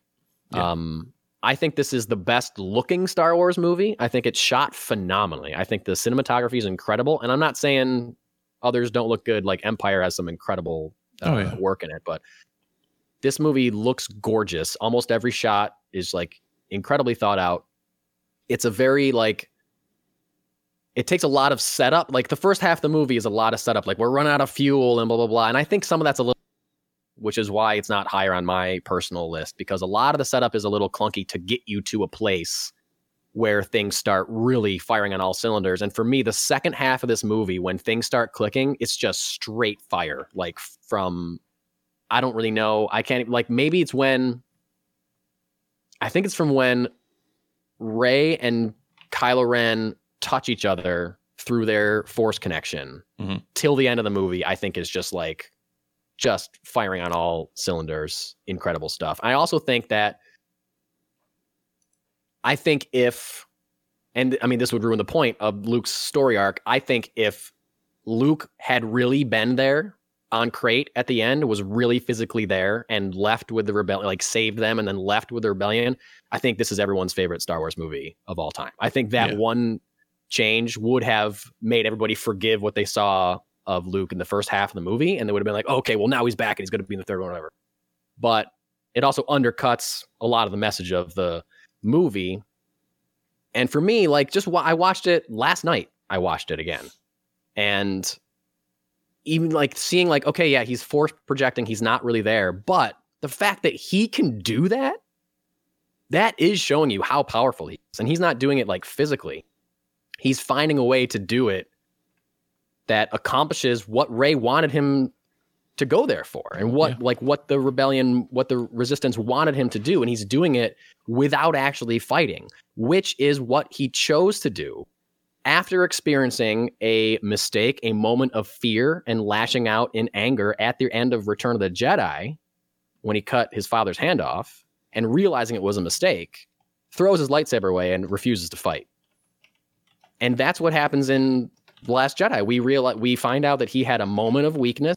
He made a mistake, at the worst possible time, and it cost him everything, and it turned Ben Solo into Kylo Ren, and he ran from it. But now he is again learning from that mistake and figuring out a way to win and be the Luke Skywalker that everybody wants him to be without actually fighting at all. And that is like, what's a better thing for a Jedi to do? Like the Jedi use Force for knowledge and defense, never for attack. That's like, that's like top tier Jedi move. 100%. And I think one thing that I can't remember whether I was talking with you guys or somebody else. I think Rian Johnson put a little too much faith in the general audience. I agree. In that they, like, when you watch that movie, you're seeing two sides of the same coin. We see 3 different versions of that flashback in that movie. And I think audiences remember one of them. Yep. And choose to remember. They just remember Luke and Kylo's version of what happened. Yes. Luke intent on killing him. Yes. In his sleep. Yes. Which is not actually what happened. Yeah. Right. So I completely agree. I think Luke struggles in Empire and Jedi and in Last Jedi, and Empire he's struggling with. I know all this. I don't need any more training. Yeah. I can go out and do it. Jedi, how in the world can I face my father? In Last Jedi, Return of the Jedi, Last Jedi. Yeah, I know. Yeah. Luke struggles. Luke struggles the whole point of the film, and how he rises above his own cynicism and depression, and it makes it a great film. Yeah. And how I also think it builds Rey better, because she went looking for Luke Skywalker. Rey is expecting to find the Luke that we initially wanted her to find. She's thinking that she's going to find a superhero. He even jokes about it, saying the legend, the myth, Yeah. And I was Luke Skywalker in my hubris. Yeah. Yeah, and for that, I just think it. The first time I saw it, I remember it was a snowstorm, and I'm like, I can't believe I'm going out in the snowstorm. But it was. I loved it. I remember being very surprised when I was like, wait a second, wait, he's not there. And like it was a total shock, and it took some time. Yeah. And took another viewing for me to. I was like, okay, so this is going to happen. You can focus more on, but him and Ren, and I think we got to talk about the throne room scene, because that is one of the most badass fights ever. Yeah, when I talk about just the movie being straight fire for the end, a lot of it is that scene, and they cut away from it to show other stuff, but like it never loses momentum at all. That scene, like, I'm not someone that was attached to Supreme Leader Snoke. I was not, like, so many people are, I guess, mad that he got killed without learning anything about him. I don't know. I'm just a different person. I didn't care at all. I didn't need to know anything more about him other than he was a bad guy. And I thought it was great twist that Kylo took him out. And that scene is wild because it takes a long time. It's a lot of buildup. Like Snoke getting the information from Rey and like hitting her in the head with that lightsaber, which is a great gag. She keeps trying to fight. It's great. Like her struggle, like, I'm not giving up. And then when he finally dies, and that scene where they're fighting those Praetorian guards is incredible. It's such followed up for the record. Those are petroleum guards, Mike. You're right. Petroleum guards. Yes. Yeah. It's followed up by the talk her and Ren have, and the Holdo maneuver. And then you go right into Crate. And, I know. And it's just awesome. And I think that, my favorite scene is where Luke walks out and faces down all these giant AT-ATs and for the record, those are AT-ACTs. Really? They're not actually. Well, they're different because they're like they look more like gorillas. Like yeah. Their fists are down. Yeah. So what's the? Oh no, sorry. AT-ACTs were the ones on Scarif. Is it ATMT or something? The ATM6. That's what it is. The AT-ACTs are the ones that have the holes in the side for the cargo things on Scarif. Okay. I gotcha. Okay. The All-Terrain Mega Caliber 6, ATM6, is the Gorilla Walker. Enormous, yeah. So the walkers, it's it's so artfully done, and you have Rey trying to move the rocks. Great joke about lifting rocks. That's great. Yeah. And Luke has one of his best lines where he goes, "The rebellion is reborn. The war is just beginning, and I will not be the last Jedi." Yeah. This is Mark Hamill's best acting. I think he's ever done ever. Yeah. And I feel like for so many fans to just like write this movie off because they hate it, like out on top tier Mark Hamill in this. He's incredible in this movie. When he's telling Rey his version of that flashback and it comes back to him, he's got like tears in his eyes when he says, "Because I was Luke Skywalker, Jedi Master." You know, like he is so good in this movie. I do also love the camp moments for like that Luke has in there, because old Luke effectively just turns into Mark Hamill. It's like, oh, that's great. Like I feel like Luke would just turn into Mark Hamill, so that's fine. The line he has, "Where are you from?" "From nowhere." "No one's from anywhere." Jakku. Okay, that is pretty much nowhere. And that's I feel like a lot of people don't like the humor in this movie, and I think that's one of the jokes that people think is a little too like Marvel-y, quippy kind of stuff, and not like the conversation between Poe and Hux at the beginning. People, sure. But as someone who grew up living on a desert planet, like of course he's going to be like, well, okay, you're right. Yeah, he understands. Like I literally called where I grew up the planet farthest from the sun or the universe. So yeah. I love the scene, and I love how it's kind of a surprise how they introduce Yoda being there, and the scene with Luke and Yoda I think is incredible. The best Yoda quote. "We are what they grow beyond." Yeah, incredible. The best teacher failure is so good. So good. I was sitting next to you when you first saw that, and oh really? I remember you turned to Rachel, say something, you turn and you saw it, and you're like, I mean, it was a great reaction. Yeah. I want to say I actually think I was in the theater with you guys. Oh really?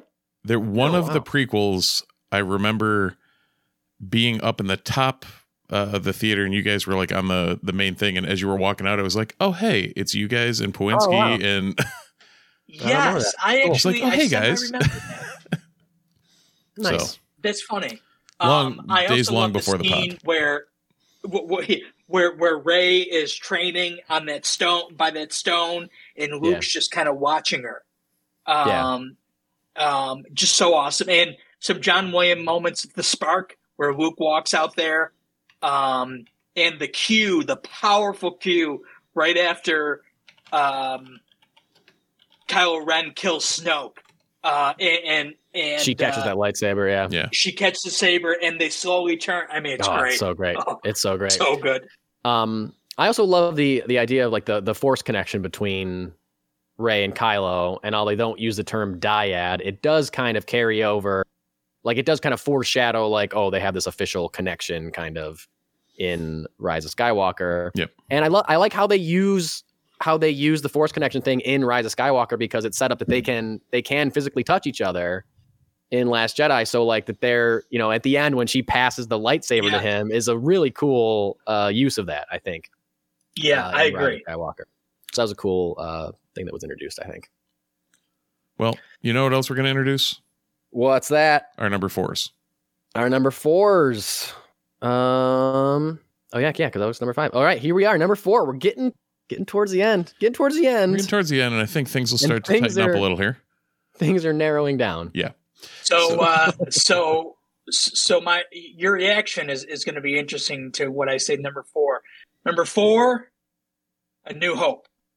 Whoa. Okay. Yeah. Okay. Yeah. So number 4 from the community was Return of the Jedi. All right. Not a surprise. And number 4 for me was Return of the Jedi. Ooh, okay. Number 4 for me. Wow, this is great. This might be, I don't know if it's the first time we've had all different ones. Number 4 for me is Rogue One, a Star Wars story. Okay. I can see that. All right. I can see that. And I think that leaves the gates open for, I think we only have go. 4. We have 4 left to talk about. So Yeah. And here we are with our number 3s. Number 3 Steve, from the community say community. number 3? The community said Rogue One, a Star Wars story. All right, Matt. Number 3 and number 2 easily could have been tied for me, and I struggled with this one. And I think the only reason I picked this at number 3 was because I recently watched number 2, and I was like, oh, how can I not put that 2? But my number 3 is Force Awakens. Oh, so Wow. that we have to talk about because High showing of Force Awakens. Forgot about that. I knew yours was going to be in the top 3. I knew that was going to be in the top 3 for you. Yeah, and I think we have to talk about Rogue One too. No, we don't. No, we do not. No. Okay, Force Awakens, Matt. Sure. You're number 3. Top 3 Star Wars movies. This easily could have been number 1 for me. Wow. Okay. And at points when I've done different lists, nothing as official as this list. This one you're recorded, so Yeah, this is carved in stone. This list is laminated. This easily could have been number 1.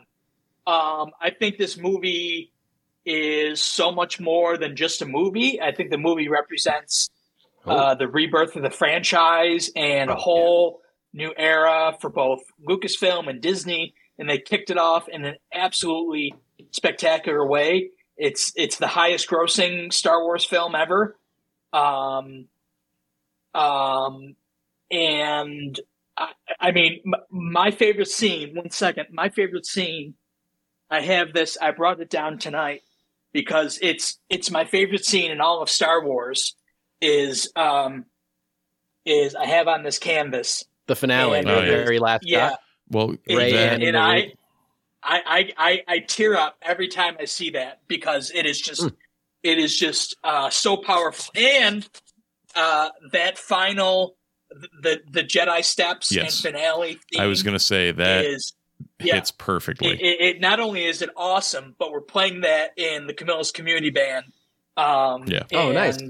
It's very cool. It's tough to play. Shout out to the Sobchak girls who are anyway.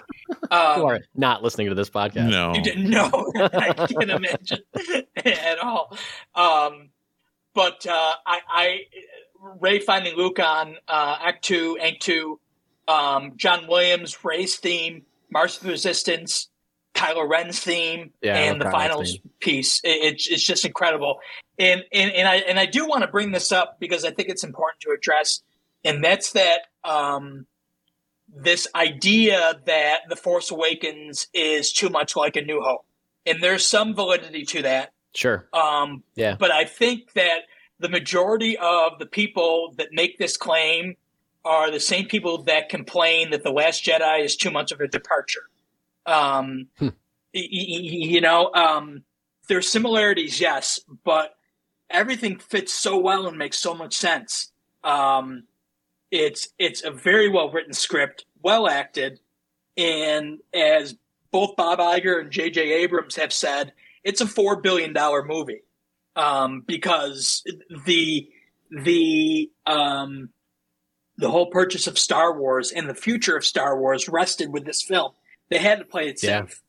And I just love the film. I love the connection between Rey and Han Solo. I love that we get to see Han and Leia again. It's just, I think that opening scene with Poe and Ren. Do you talk? Do I talk? Who talks first? I mean, it's great. I love this film. And I think that there's a reason it's Anyway, I'm rambling, but yeah. I also love this movie. I agree with you. It reinvigorated the franchise for sure. Because I feel like there's not a lot, but I've seen on like Twitter some revisionist history from people who love the prequels and people saying like that the prequels were always looked at as these masterpieces and everyone always loved them. And like, that's so not true. Like, I'm sorry if there's any prequel fans listening to this, but like those movies were hated furiously when they came out. And which is, like, again, I've rewatched them and I've come to appreciate them another time. Like, watch things more than once. If you're a Star Wars fan, give it another chance. Mm-hmm. But like, everyone was so down on those prequels, that, yeah, Matt, like when they came back, when they were like, we're going to make another one, we're going to make 7. I think everybody at Lucasfilm was like, this has to feel more like the original trilogy. It has to have characters from the original trilogy. It cannot be like the prequels. It's got to be fun and fast paced and kinetic and energetic. And it is all those things. Effects. Yeah. Yeah. And a lot of people do complain that's too much like A New Hope. I certainly see the similarities, but like this movie had to serve as a reboot and a restart, a sequel and a reboot at the same time. And I think it successfully does that.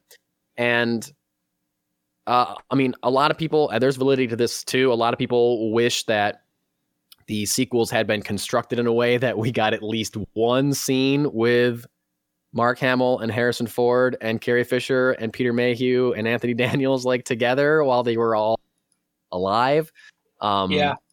Because now some of them are not, unfortunately. And I agree with that. But at the same time, when I'm watching this movie, I don't think about that. When I'm watching this movie, I'm like, this is a great idea for a story.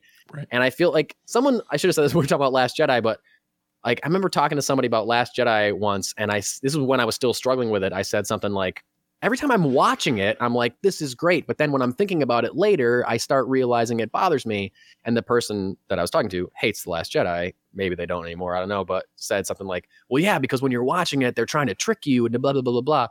And I thought about that later on. I was like, wait, if I'm watching a movie and while I'm watching it, I like it, then the movie is working. Then it's my fault for thinking about it later and not liking it. Because if I'm watching it, that means that like it's doing its job. It's performing what it's supposed to do. So like, it's not the movie, it's me.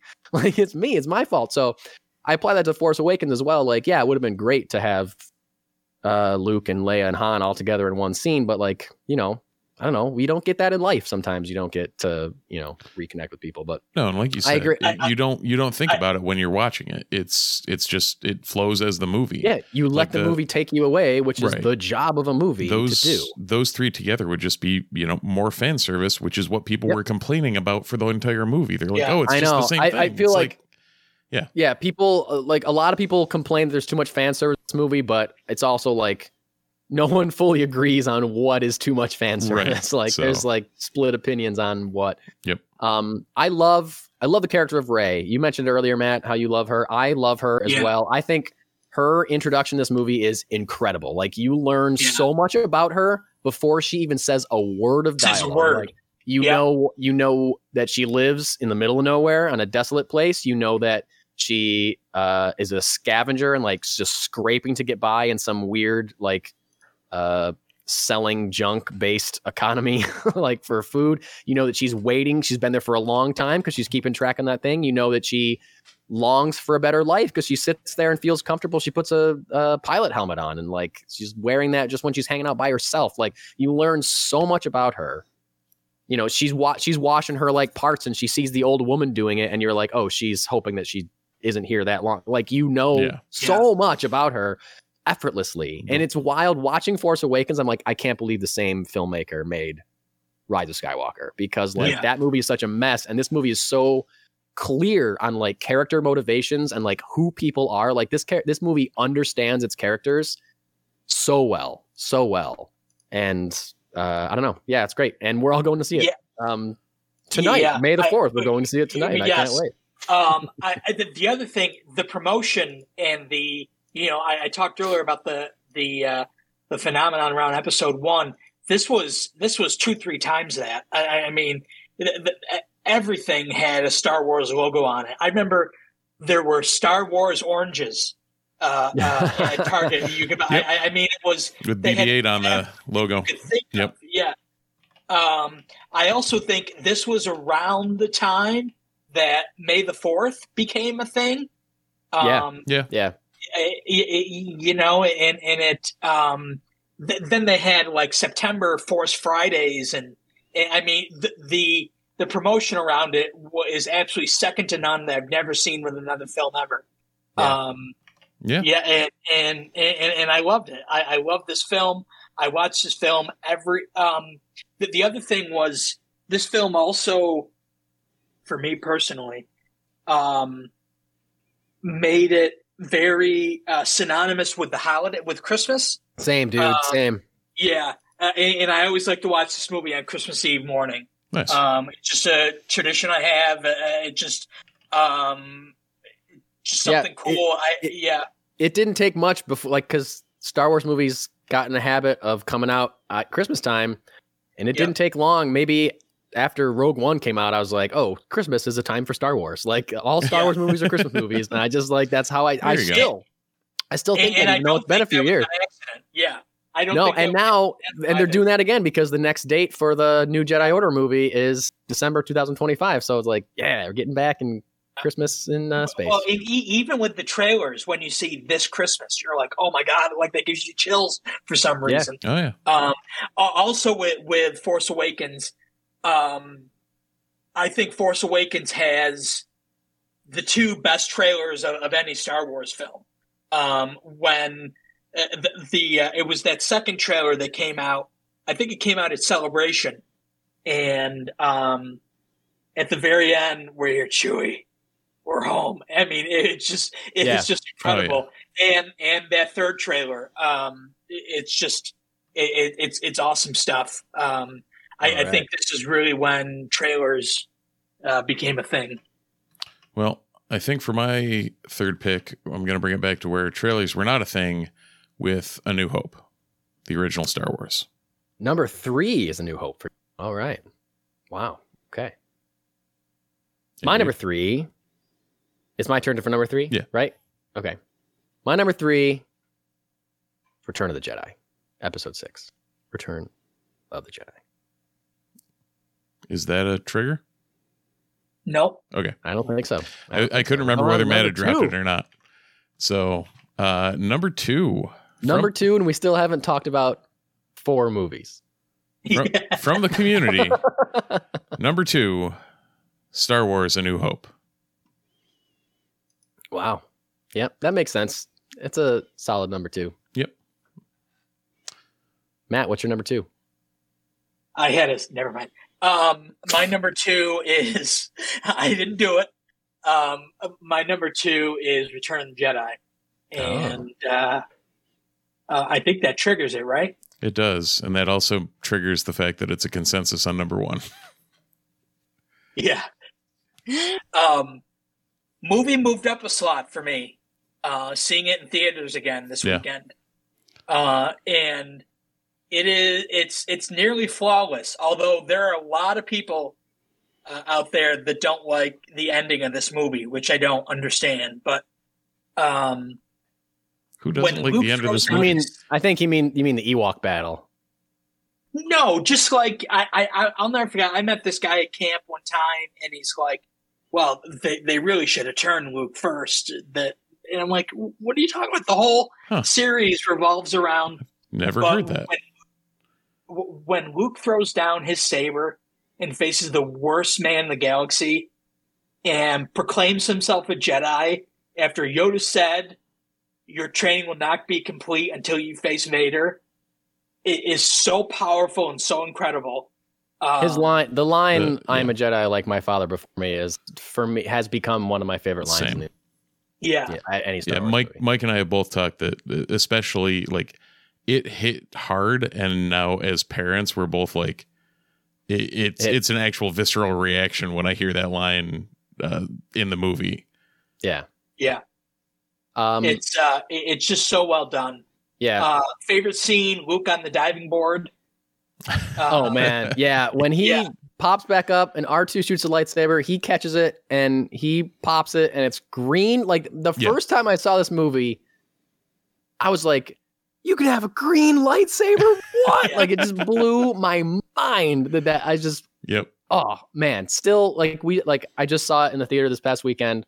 Still got so excited when that little thing opens and he comes out of his head and you're just waiting for, oh man, it's the best. I don't know if you did, Mike, but I was watching, doing the, go back and forth between watching me and then watching my son. Yeah, same. Yeah. And just watching him just stare this is happening. It was just slack-jawed, staring at Luke, just apex Jedi, especially after the way that entire first scene with him force choking the Gamorrean guards, coming in all black in the robes, and you're like, what's going on here?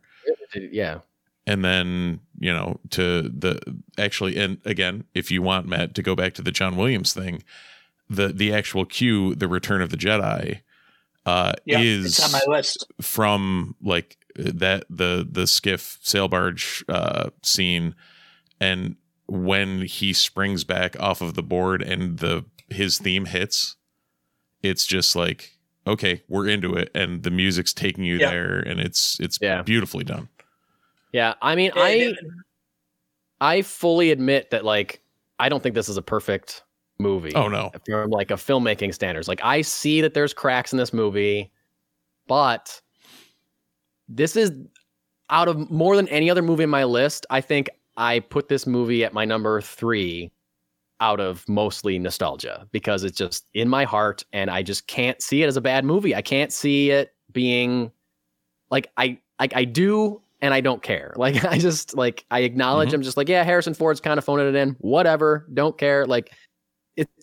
I watch this movie, it's like slipping into a nice warm bath. I don't know what it is. It's just relaxing. I just feel like I'm at home when I'm watching. Ford in this movie is so weird because half the scenes he's dead on, and then there's other moments you're like, okay, guess he showed up on set that day. There's a theory.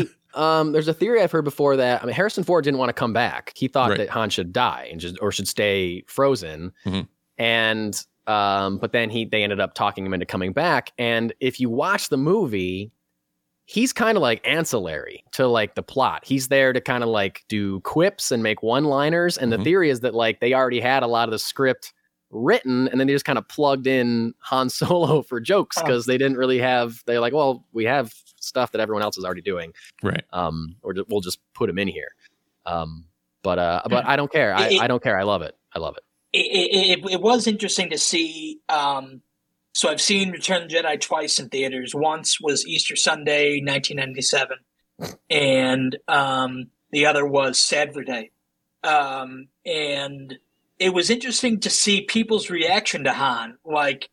I was like, yeah, they're laughing at that part. Yeah, I guess that is pretty funny. His sort of like when he makes it, faces or whatever. The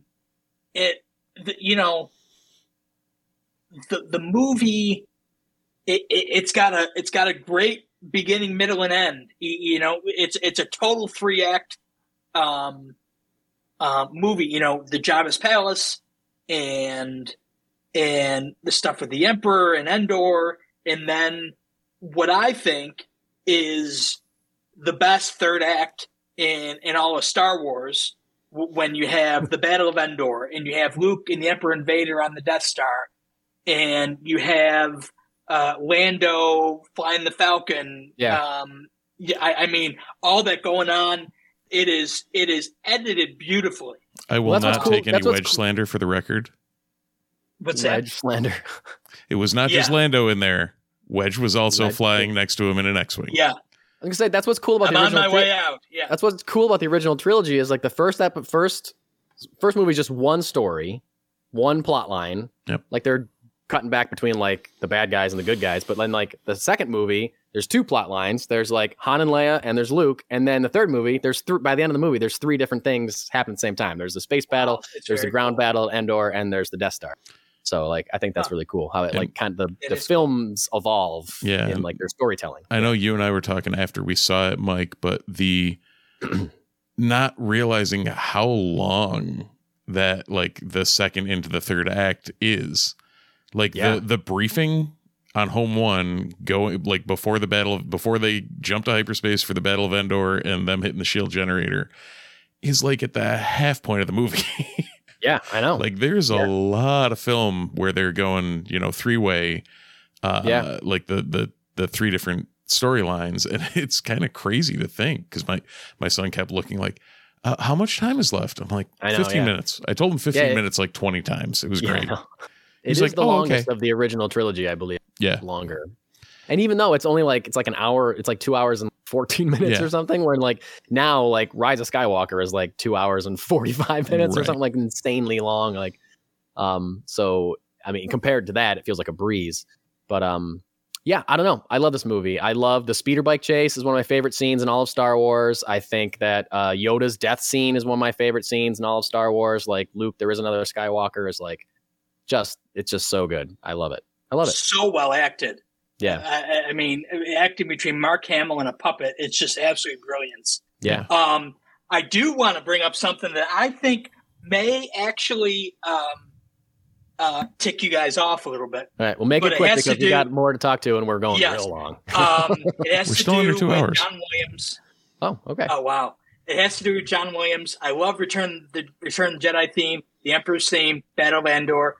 But I personally, my favorite special edition change was the finale music. Oh, no. Yeah. Yep. I absolutely love it. I just You're alone. think it's. I know I am. In this room, you're alone in this room on that for sure. I am Camp Yub Nub. I know. Yub Nub for life. Yub Nub for life. I want a shirt that says Yub Nub for life. If that exists, we can make that. Link. Oh, that'll be the first multiverse report. First multiverse report shirt. Yub Nub for life. Yep, multiverse report on the back. Amazing. Perfect. Well, since we're rolling along, because we're so rapidly rolling along, I haven't said my number 2. I haven't either. Oh, okay. Oh, that's right. Yeah. Okay. Sorry. My number 2 is Rogue One: A Star Wars Story. Oh, okay. That triggers a conversation there. It does. So I don't know. Number 2 is Rogue One. Wow. Yeah, it's one of those where I admit it's relatively like there's points where it's disjointed. There's points where sometimes it feels like it's just jerky or whatever. You don't have to apologize for your Rogue One love. Oh no, it's like not at all. To me, it's one of the most like not fun, but like fun to watch movies just from all of the gaps it fills in almost perfectly. And then the whole second half, like the setup is one thing. A lot of people complain about the clunkiness of the setup. I can get over that for that back half because the third act of this movie is the Battle of Scarif, wild, tremendous. It's just absolutely insane. Yes, the characters of Baze and Chirrut, I absolutely love. And then you see, it's the first time we see Vader being Vader. Yeah. Yep. Like that scene alone could ramp it up to the top 5 movies. Everyone's scared of him. He's the most vicious guy in the galaxy, but we never see him get to do any of that stuff. No, we see him fight wiggle. Luke, we see him fight Obi-Wan. That's it. That's it. And this is the first time, you're right, Steve, that we get to see him completely just being absolutely merciless, which they continue in like Obi-Wan. We get to see that more there, but like this was just complete glee for me in a theater. Oh yeah, seeing this, and like as soon as that lightsaber ignites, you're just like you're on the seat of your chair, like you're on the edge of your seat. The seat of your chair. You're on the seat of your chair. Yep. Just like what's gonna happen? Yeah. So absolutely. So I love this movie. I think it's creative. I think it's exciting. I think one of the reasons people rank it so high is it's creative and it's new. You're taking one story, but you're branching out and building this whole new story, which I think is one of the reasons people love Andor, is because it's just completely new and completely different. You mean like separate from? You mean like separate from the saga? Yeah. There's no Skywalker involved. Technically there is at the end, but 2 of them. I love how they brought back Tarkin. I thought that was very creative. Yep. And I like CGI Leia for the 5 seconds she's in it. And favorite scene when Admiral Raddus calls up the Hammerhead Corvette. I just think that whole scene is just so cool. Only film that doesn't have John Williams' involvement. I can never say his name. Michael Giacchino. Yep. Who does a bunch of the Pixar films. For me personally, he did the Lost soundtrack. Yeah. He was also incredible. He was a last minute replacement. I don't remember who, like someone that was supposed to do it couldn't or dropped out, and then he wrote the entire score for Rogue One in like 2 weeks or something. Yeah. Wow. It was ridiculous. It's incredible. And to write it in the vein of Williams, like it fits very well. Same thing with what Powell did with Solo. Like it still feels like a Star Wars score. Yeah. Definitely. He also incorporated different themes that were exclusive to Episode 4. Like the Death Star theme, bum bum bum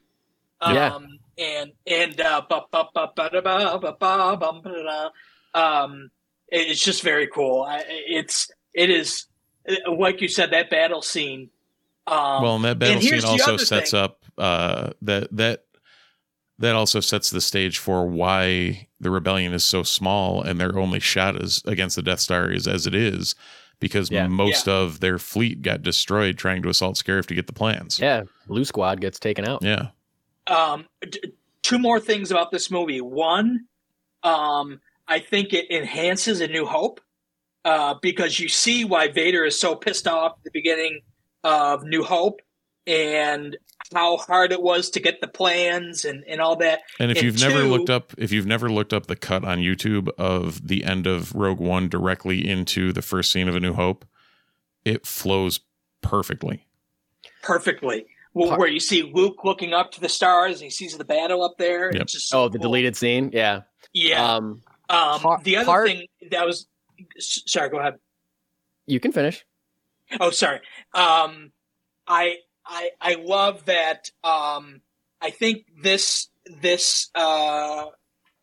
shut down a bunch of haters who said that Disney can't make a Star Wars film when Disney made a Star Wars film where practically everyone dies at the end. Yeah, and from what I've heard, it was Lucasfilm. It was like Kathleen Kennedy and Lucasfilm.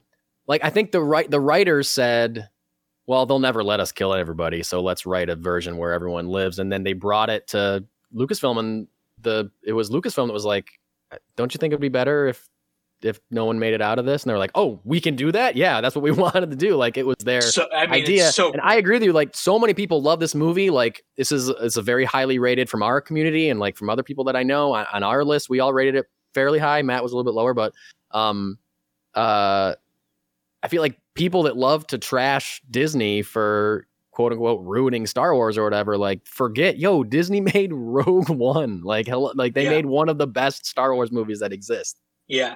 So they've made Rogue One, Andor, Bad Batch, like Mandalorian, last season of Clone Wars, most of Obi-Wan, 2 episodes of Boba Fett.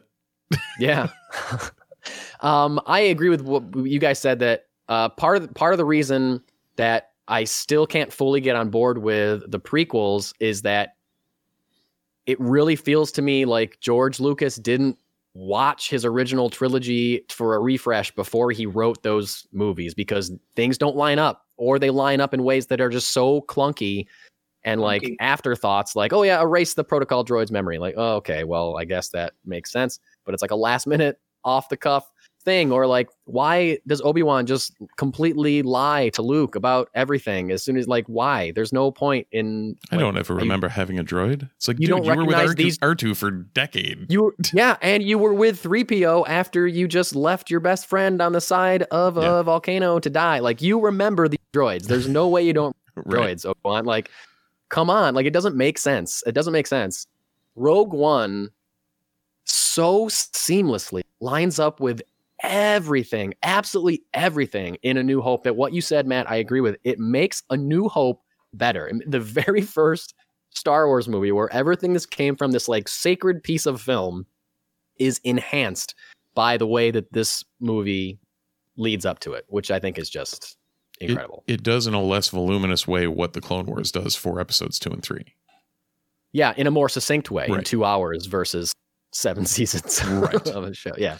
So well, you wanted to mention the film where it all came from. So Mike, what is your number 2?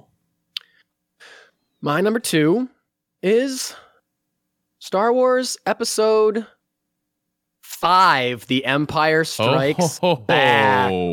Boom. Wow. I feel like that's a recent shift. Huh. Before we started recording, I said, I want to go last. I don't know why, but that's why I wanted to go last, guys. Fair enough. Your faces right there is why I want. And it is a fairly recent shift. Okay. Wow. Oh. Well, guys, number 1. What's your number 1? So Empire. By many, I mean, I guess we are because that's what you said. That's what I said. But you guys haven't specifically said what. Oh no, yeah. So nor have you read the community's number. I haven't said what my number 1 is. Aha. So the community number 1 was Episode 5, Empire Strikes Back. All right, Matt, what's your number 1?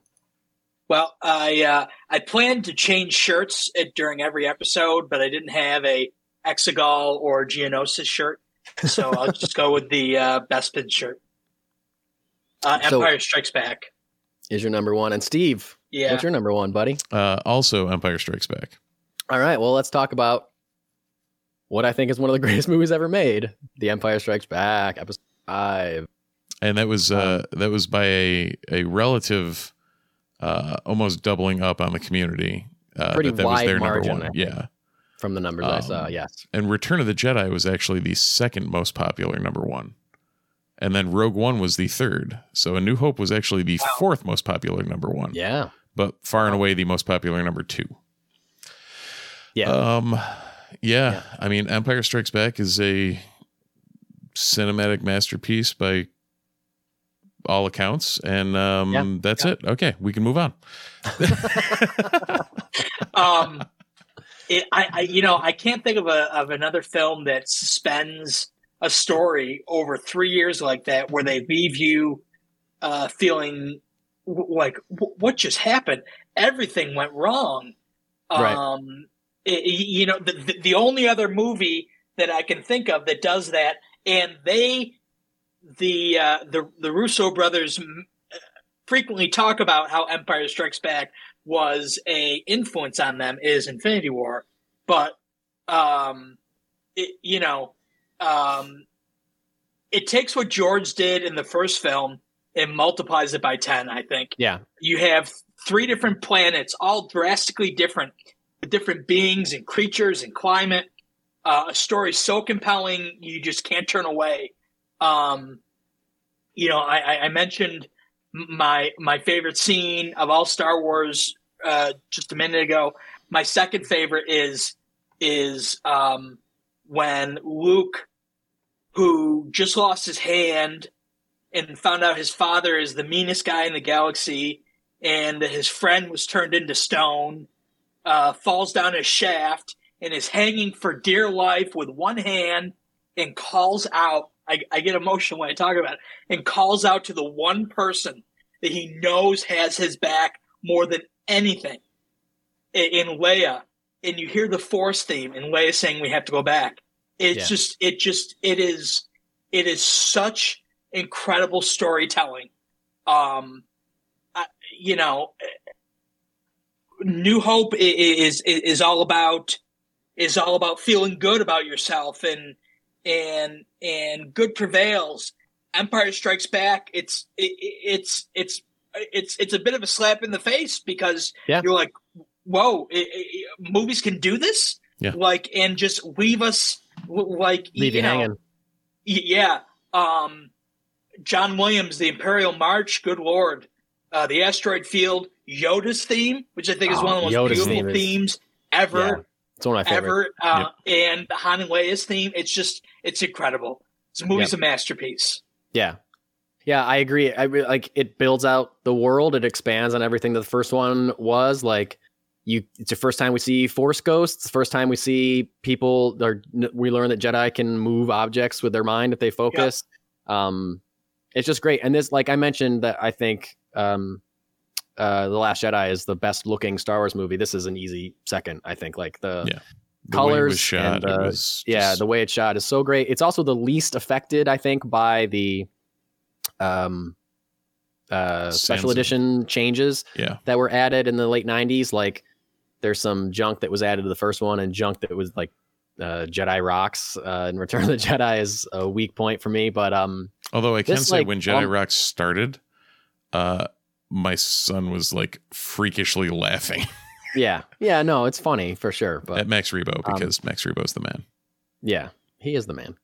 But yeah, this is great. My favorite scene in this movie is I don't know, the entire ending of it, I guess. Like from the Han about to get frozen in carbonite to the end is just incredible to me. Like the way look that and Vader, the colors, the colors on that platform of the carbon freezing facility is like, and just that so interspersed great. with the Vader, like the red lightsaber and everything, like during the Luke and Vader fight on the carbon freezing chamber, it was just like how they shot that to make it look like they did was just, I know, like the bright orange that's coming through the floor with the smoke, but with like the light blue background, and everything else is like black because of the silhouettes or the darkness is just so incredible. And it's like one of my favorite lines in all of Star Wars, or scenes in all of Star Wars, is when Chewie starts throwing stormtroopers because he's mad that, and Han has to calm him down. It's like, this won't help me. There'll be another time. Right. The princess, you have to take care of her. Like, just like, oh man, like he's telling his best friend, like, hey, I'm about to die, but it's okay. It's okay that I'm about to die. Right. Like, it's your responsibility. You have to look after, make sure everybody's safe. It's going to be okay. Like, there'll be another time. It's just, it's so great. So great. In defense of the special editions, I think the colors and the stuff you guys were speaking of, I think a lot of people hate that Lucasfilm went back and changed it so many times. The one thing they did do, though, is they continued to upgrade the picture of it, and that's why when you watch on Disney Plus now, it looks like it was shot yesterday. Yeah, everything looks great, and it's just it's in Dolby Vision, and it's incredible. Oh yeah.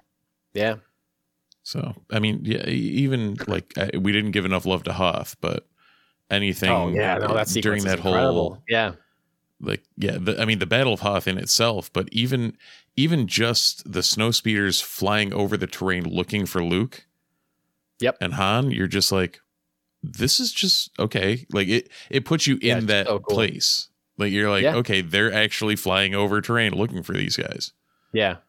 It's also, I think my favorite Yoda is Goofball Yoda that we first meet at the beginning. And he's just like, you cannot get your ship out. Like he's like laughing like a little idiot. Right. Like Yoda.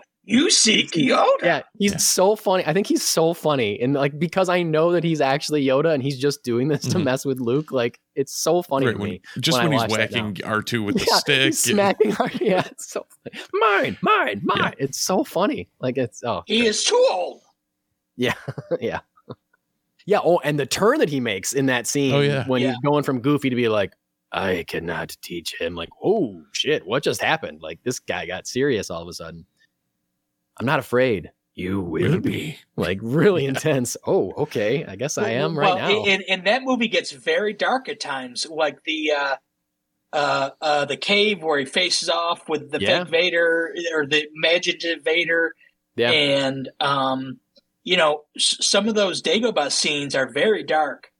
And it as a kid, I saw Empire Strikes Back before I ever saw New Hope. Oh, really? Yeah.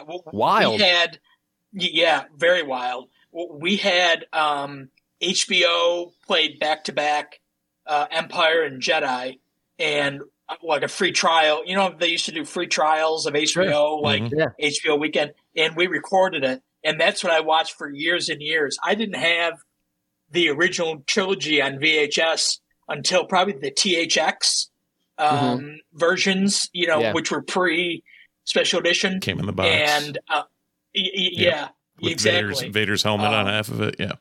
Mm-hmm. Yeah. And it, I would rent New Hope from Video King or wherever, but there's a Easter egg there for you with Video King. Remember that little castle? Anyway, it to me, this is the most Star Wars film. And what I mean by that is there's more Star Wars than Star Wars. Well, yeah, I think so. And I mean, the creatures and the planets and the dialogue and I love A New Hope with my heart, but we'll get to that. Yeah. But yeah, I love Empire. There were parts where I was extremely scared at this movie, especially during the Vader and Luke battle, where he's like throwing crap at Luke, and it's like, my son hates that part. He won't watch that. Yeah, and I didn't like it when I was a kid either. It's scary. Yeah, sure. Yeah. So cool.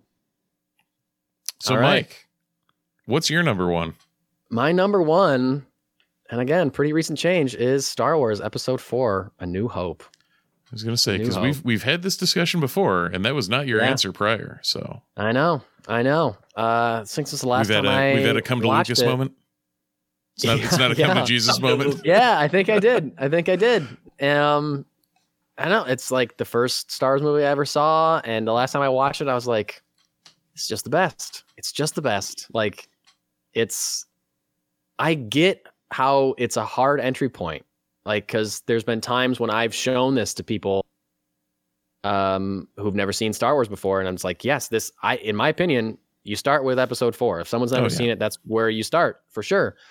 But there's like, you don't meet Luke till 20 minutes into the movie, and it's just droids wandering around in the desert. Like, I get that it's like a hard sell. It's like now when you're not like, whoa, these effects are incredible.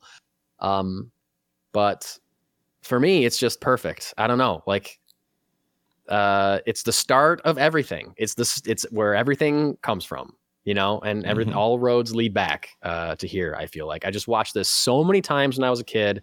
It just blew my mind. There's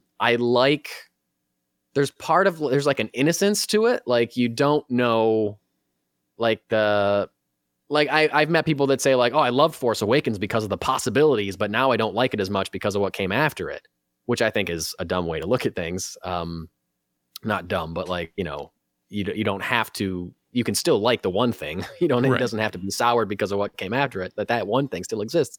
But like, there's like an innocence to this where like, you don't have to worry about what came before or what's going to come after. You can just watch this movie. Even if they never made a sequel, this movie is still great the way it is, And the Lucas only shot it in that way, as if it was. He didn't know he was getting greenlit for 2. Exactly, and the only loose end that they really leave is that Vader's ship flies off at the end. Like, that's it. He's still alive, but that's the only thing that needs to be wrapped up, really. And I really like that Vader's not like in control. There's something about like Vader. Like Leia says it, like Tarkin holding Vader's leash or whatever at the beginning. I like that. To me, it's like the Emperor. It's like he failed at something. The Emperor's like, okay, well, I'm punishing you, and Tarkin's your boss now, or whatever. Like, he's still so like he's still an employee. He's not like the Vader that's commanding his Star Destroyer and in charge of the fleet. Like, he is beholden to this old guy, Tarkin, who I love also. I think he's great. Peter Cushing is great as Tarkin. Yep. It's just like a different vibe. And like, you can see that the rest of it's not there yet. You can see it as its own thing. You can see it's like Vader's just this weird half robot space wizard, but Obi-Wan's this other kind of space wizard. And I don't really know anything about these space wizards, but they sure don't like each other. Like, it's like something about the energy of it and the simplicity of it just really like hits home for me in a way that just makes me feel like a kid every time I watch it.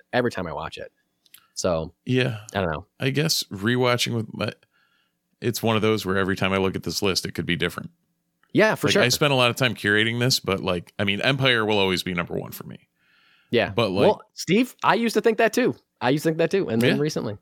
But like, I could very easily swap Rogue One and New Hope. Yeah. Like that. I mean, that I could was swap one of Empire the, tomorrow. Empire could be number one again tomorrow. Right, It's so exactly. good, like for sure. But yeah. But they like this movie, and again, I recently rewatched it again with my son. Yeah. And it's like, okay, this is where the bones were set. Like, right. The skeleton for all of this was built off of this movie, and it was done extremely well. Yeah.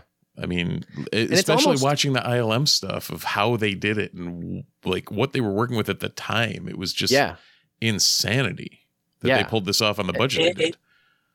And how it was saved with the edit. You know, they went in there and George knew what he wanted to do, but he's going through, you know, he's having medical issues because it's so stressful and it's a massive undertaking. I love this movie. I think the reason I ranked it below Empire and Jedi was because I saw those two movies first. Sure. I think here is, not to play devil's advocate, but I'm going to play devil's advocate. Here's my only issue with the film. When it's placed with the rest of the films, there are some things that don't quite add up or are a little clunky. For example, when Obi-Wan dies and is struck with the lightsaber, he disappears. That's the only time that happens when someone is struck by a lightsaber. True. But it also happened to Yoda when he died. Right. But Yoda wasn't killed. And or for example, Yoda or Obi-Wan saying, I don't ever recall owning a droid. Like, yeah, they fit that to work, but when you line it up against the other movies, no, they didn't. No, but that's not. Didn't. That's the prequel's fault. That's not A New Hope's fault. That's the prequel's fault. I totally agree with you. But because there's more of those films now, it sort of doesn't mesh at some very minuscule points. That's my only complaint. I also, speaking to the other point you just made, is the only other Jedi that we see get killed with a lightsaber is Qui-Gon Jinn. Is that correct? I think so. And he's the first. No. He's the first one that figures out how to be a Force ghost, how to commune via the Force, as Yoda says at the end of Revenge of the Sith. Yes. There's no other Jedi that is killed with a lightsaber that we see. Oh, with a lightsaber. Yeah, I guess you're. Well, no. In Revenge of the Sith, when the four Jedi come in to see Palpatine, and only Mace Windu survives. Kit Fisto. Well, that's true. All them. That's true, but I also think that there's like a way, like you have to train yourself to be able to commune via the Force. And stop bringing Clone Wars into this, my friend. I'm just saying that's true. It's canon. It's canon because Yoda says at the end of Revenge of the Sith, he's telling Obi-Wan for the first time, like, oh, there's a way to commune via the Force. So I feel like it's easily understandable that those other Jedi don't know about that. It seems to be very new information. Yeah. So, but I get that. I think because I kind of like it because it stands out. Like the fact that it stands out a little bit, I'm talking about A New Hope compared to the other movies, because it stands out a little bit, speaks to how kind of revolutionary it was and how weird of a movie it is. Like I said earlier, you don't meet the main character for 20 minutes. Right. It's droids alone in a desert, or if they're not alone, they're talking to weird little Jawas or other droids. Like this is a weird movie. Yeah. It's weird. And the weirdness of it speaks to me like they can't make a Star Wars movie like that again. And they never did. Right. And they can't now. They can't make a story that starts off as narratively strange as A New Hope and then eventually gets to, all firing on all cylinders, amazing action fantasy film.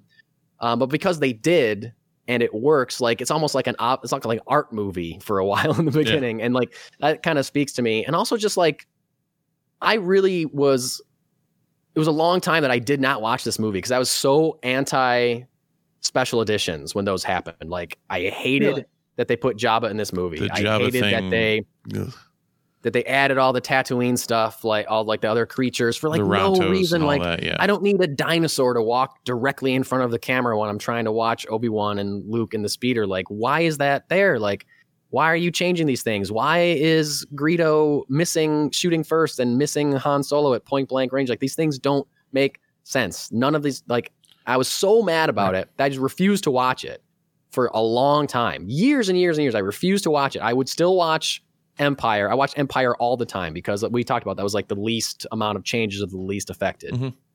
And honestly, the first time I watched it in a really long time was when I was watching all of them in chronological order before going to see The Rise of Skywalker.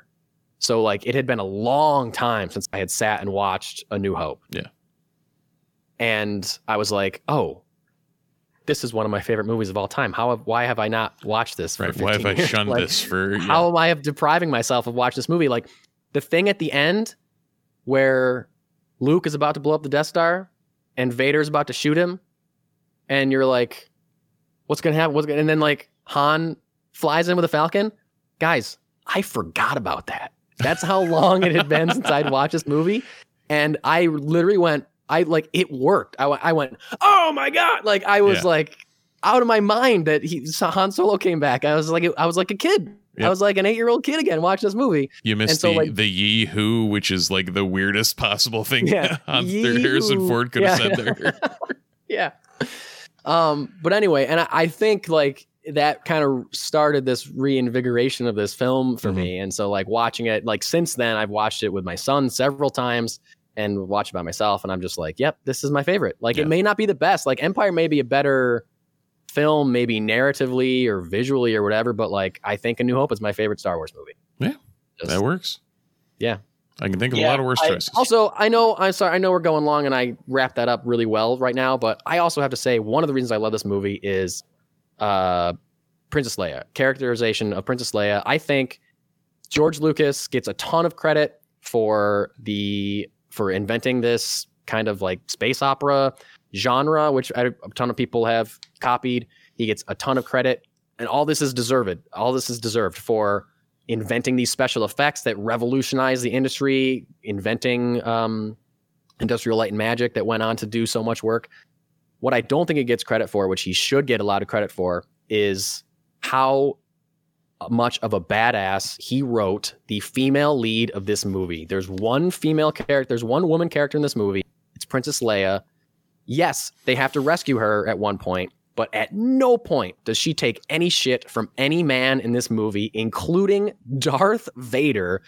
Straight up at the beginning of this movie, we've never met this character before, but everything about him tells us that he's the bad guy. He's terrifying, and I'm scared of him. She walks right up to him. She's like half his size and starts giving him shit immediately. Well, that's because she's part of the Rebel Alliance and a traitor. Yeah. Take her away. Only... And she just like laughs him off like, Darth Vader, this could only you could be so bold. Like she does not care about him at all. She's not scared. Yeah. She's not threatened, and she doesn't take any shit. And immediately after she's rescued, she's like, you guys suck at this. I'm like, what are you doing? Yeah. It's so great. It's so great. The same with Tarkin. She's like, I thought I smelled your foul stench when I was brought on board. I mean, it's like, it's a great line. Now, in the 70s, he wrote this character to be like this in a time with like, you know, like Bond women just like as objects, and like she is such like a pillar of feminism in cinema, and it came from his character, his writing her like that in A New Hope, and I think that it just knocks me out every time I watch it. Oh yeah. Real quickly, favorite scene in this movie I think it's the funniest scene in all of Star Wars when they have the gun battle, blaster battle, right by the detention center, and Han goes, "Everything's fine, situation normal." Oh yeah. We had a slight weapons malfunction, but We're all fine here. We're all fine here now. Thank you. How are you? How are you? And boring conversation. John Williams, the original theme, the Force theme, the original Empire theme, and good Lord, it will be played at my wedding. The Throne Room theme. Oh yeah, it's great. It's great. Oh. My favorite, I mentioned my Obi-Wan favorite line reading. One of my favorite my favorite line readings in all of Star Wars is Mark Hamill when he's trying to convince Han and Chewie to go rescue Leia. He says this line so unbelievably fast, and like everyone says George Lucas, his only direction is ever faster and more intense, right? Like that's like what everyone says. He clearly took this to heart. I can't possibly say it as fast as him, but he says right to Han, he says, just a minute ago, you said you didn't want to sit around here and be captured. Now what I want to do is stay. He says it so fast. Just a minute ago, you said you didn't want to sit around here and be captured. Now all you want to do is stay. It's impossible for me to say it as fast as Mark Hamill says it in that movie. And if you really look at it, you're like, wow, that is the speed, incredible line reading. An incredible it's the same line thing reading. As the but I was going to go to Tashi Station and pick up some power converters. Like that whole line is like that. It's like, how did he speak that fast? Yeah, I know. It's crazy. It's crazy. Oh, guys, did we do it? I think we did it. I think so. I think we did it. Same time next year. And it's absolutely. It's almost actually May the 4th. Yeah. What do you mean, Matt? We're recording this live right now. It's totally. Yes, we are. Yeah. It's totally not May the 3rd at 11:23 p.m. Yeah. Well, I want to say thank you to everyone who contributed their lists. We really appreciate it. We thought that was really fun. It was really great to see everybody's rankings. Again, they were all over the place. Oh, yeah. We hope you enjoyed this. If you're still listening, we really appreciate you listening. Thank you, Matt Paceda, for being here and talking Star Wars for so long. We really appreciate it. Thank you, guys. I have an absolute blast. You guys are always so good to me, and I had so much fun doing this. Good to hear. Well, if anybody else had fun doing it, they can continue to like, subscribe, and leave us a review on Apple Podcasts. You can watch us at YouTube at The Multiverse Report. You can usually check us out at 9 p.m. on Sundays with our normal show, 9:30 p.m. Show up at 9 if you want. We don't care. We won't be there, but you can do what you will. And yeah, I mean, any of the socials, Multiverse Report, Multiverse RPT on Twitter for as long as that still exists before it gets burnt down. And I think that's about it, Mike. All right. Well, then, if that's all I have to say is thanks for watching. Thanks for listening. And may the 4th be with you.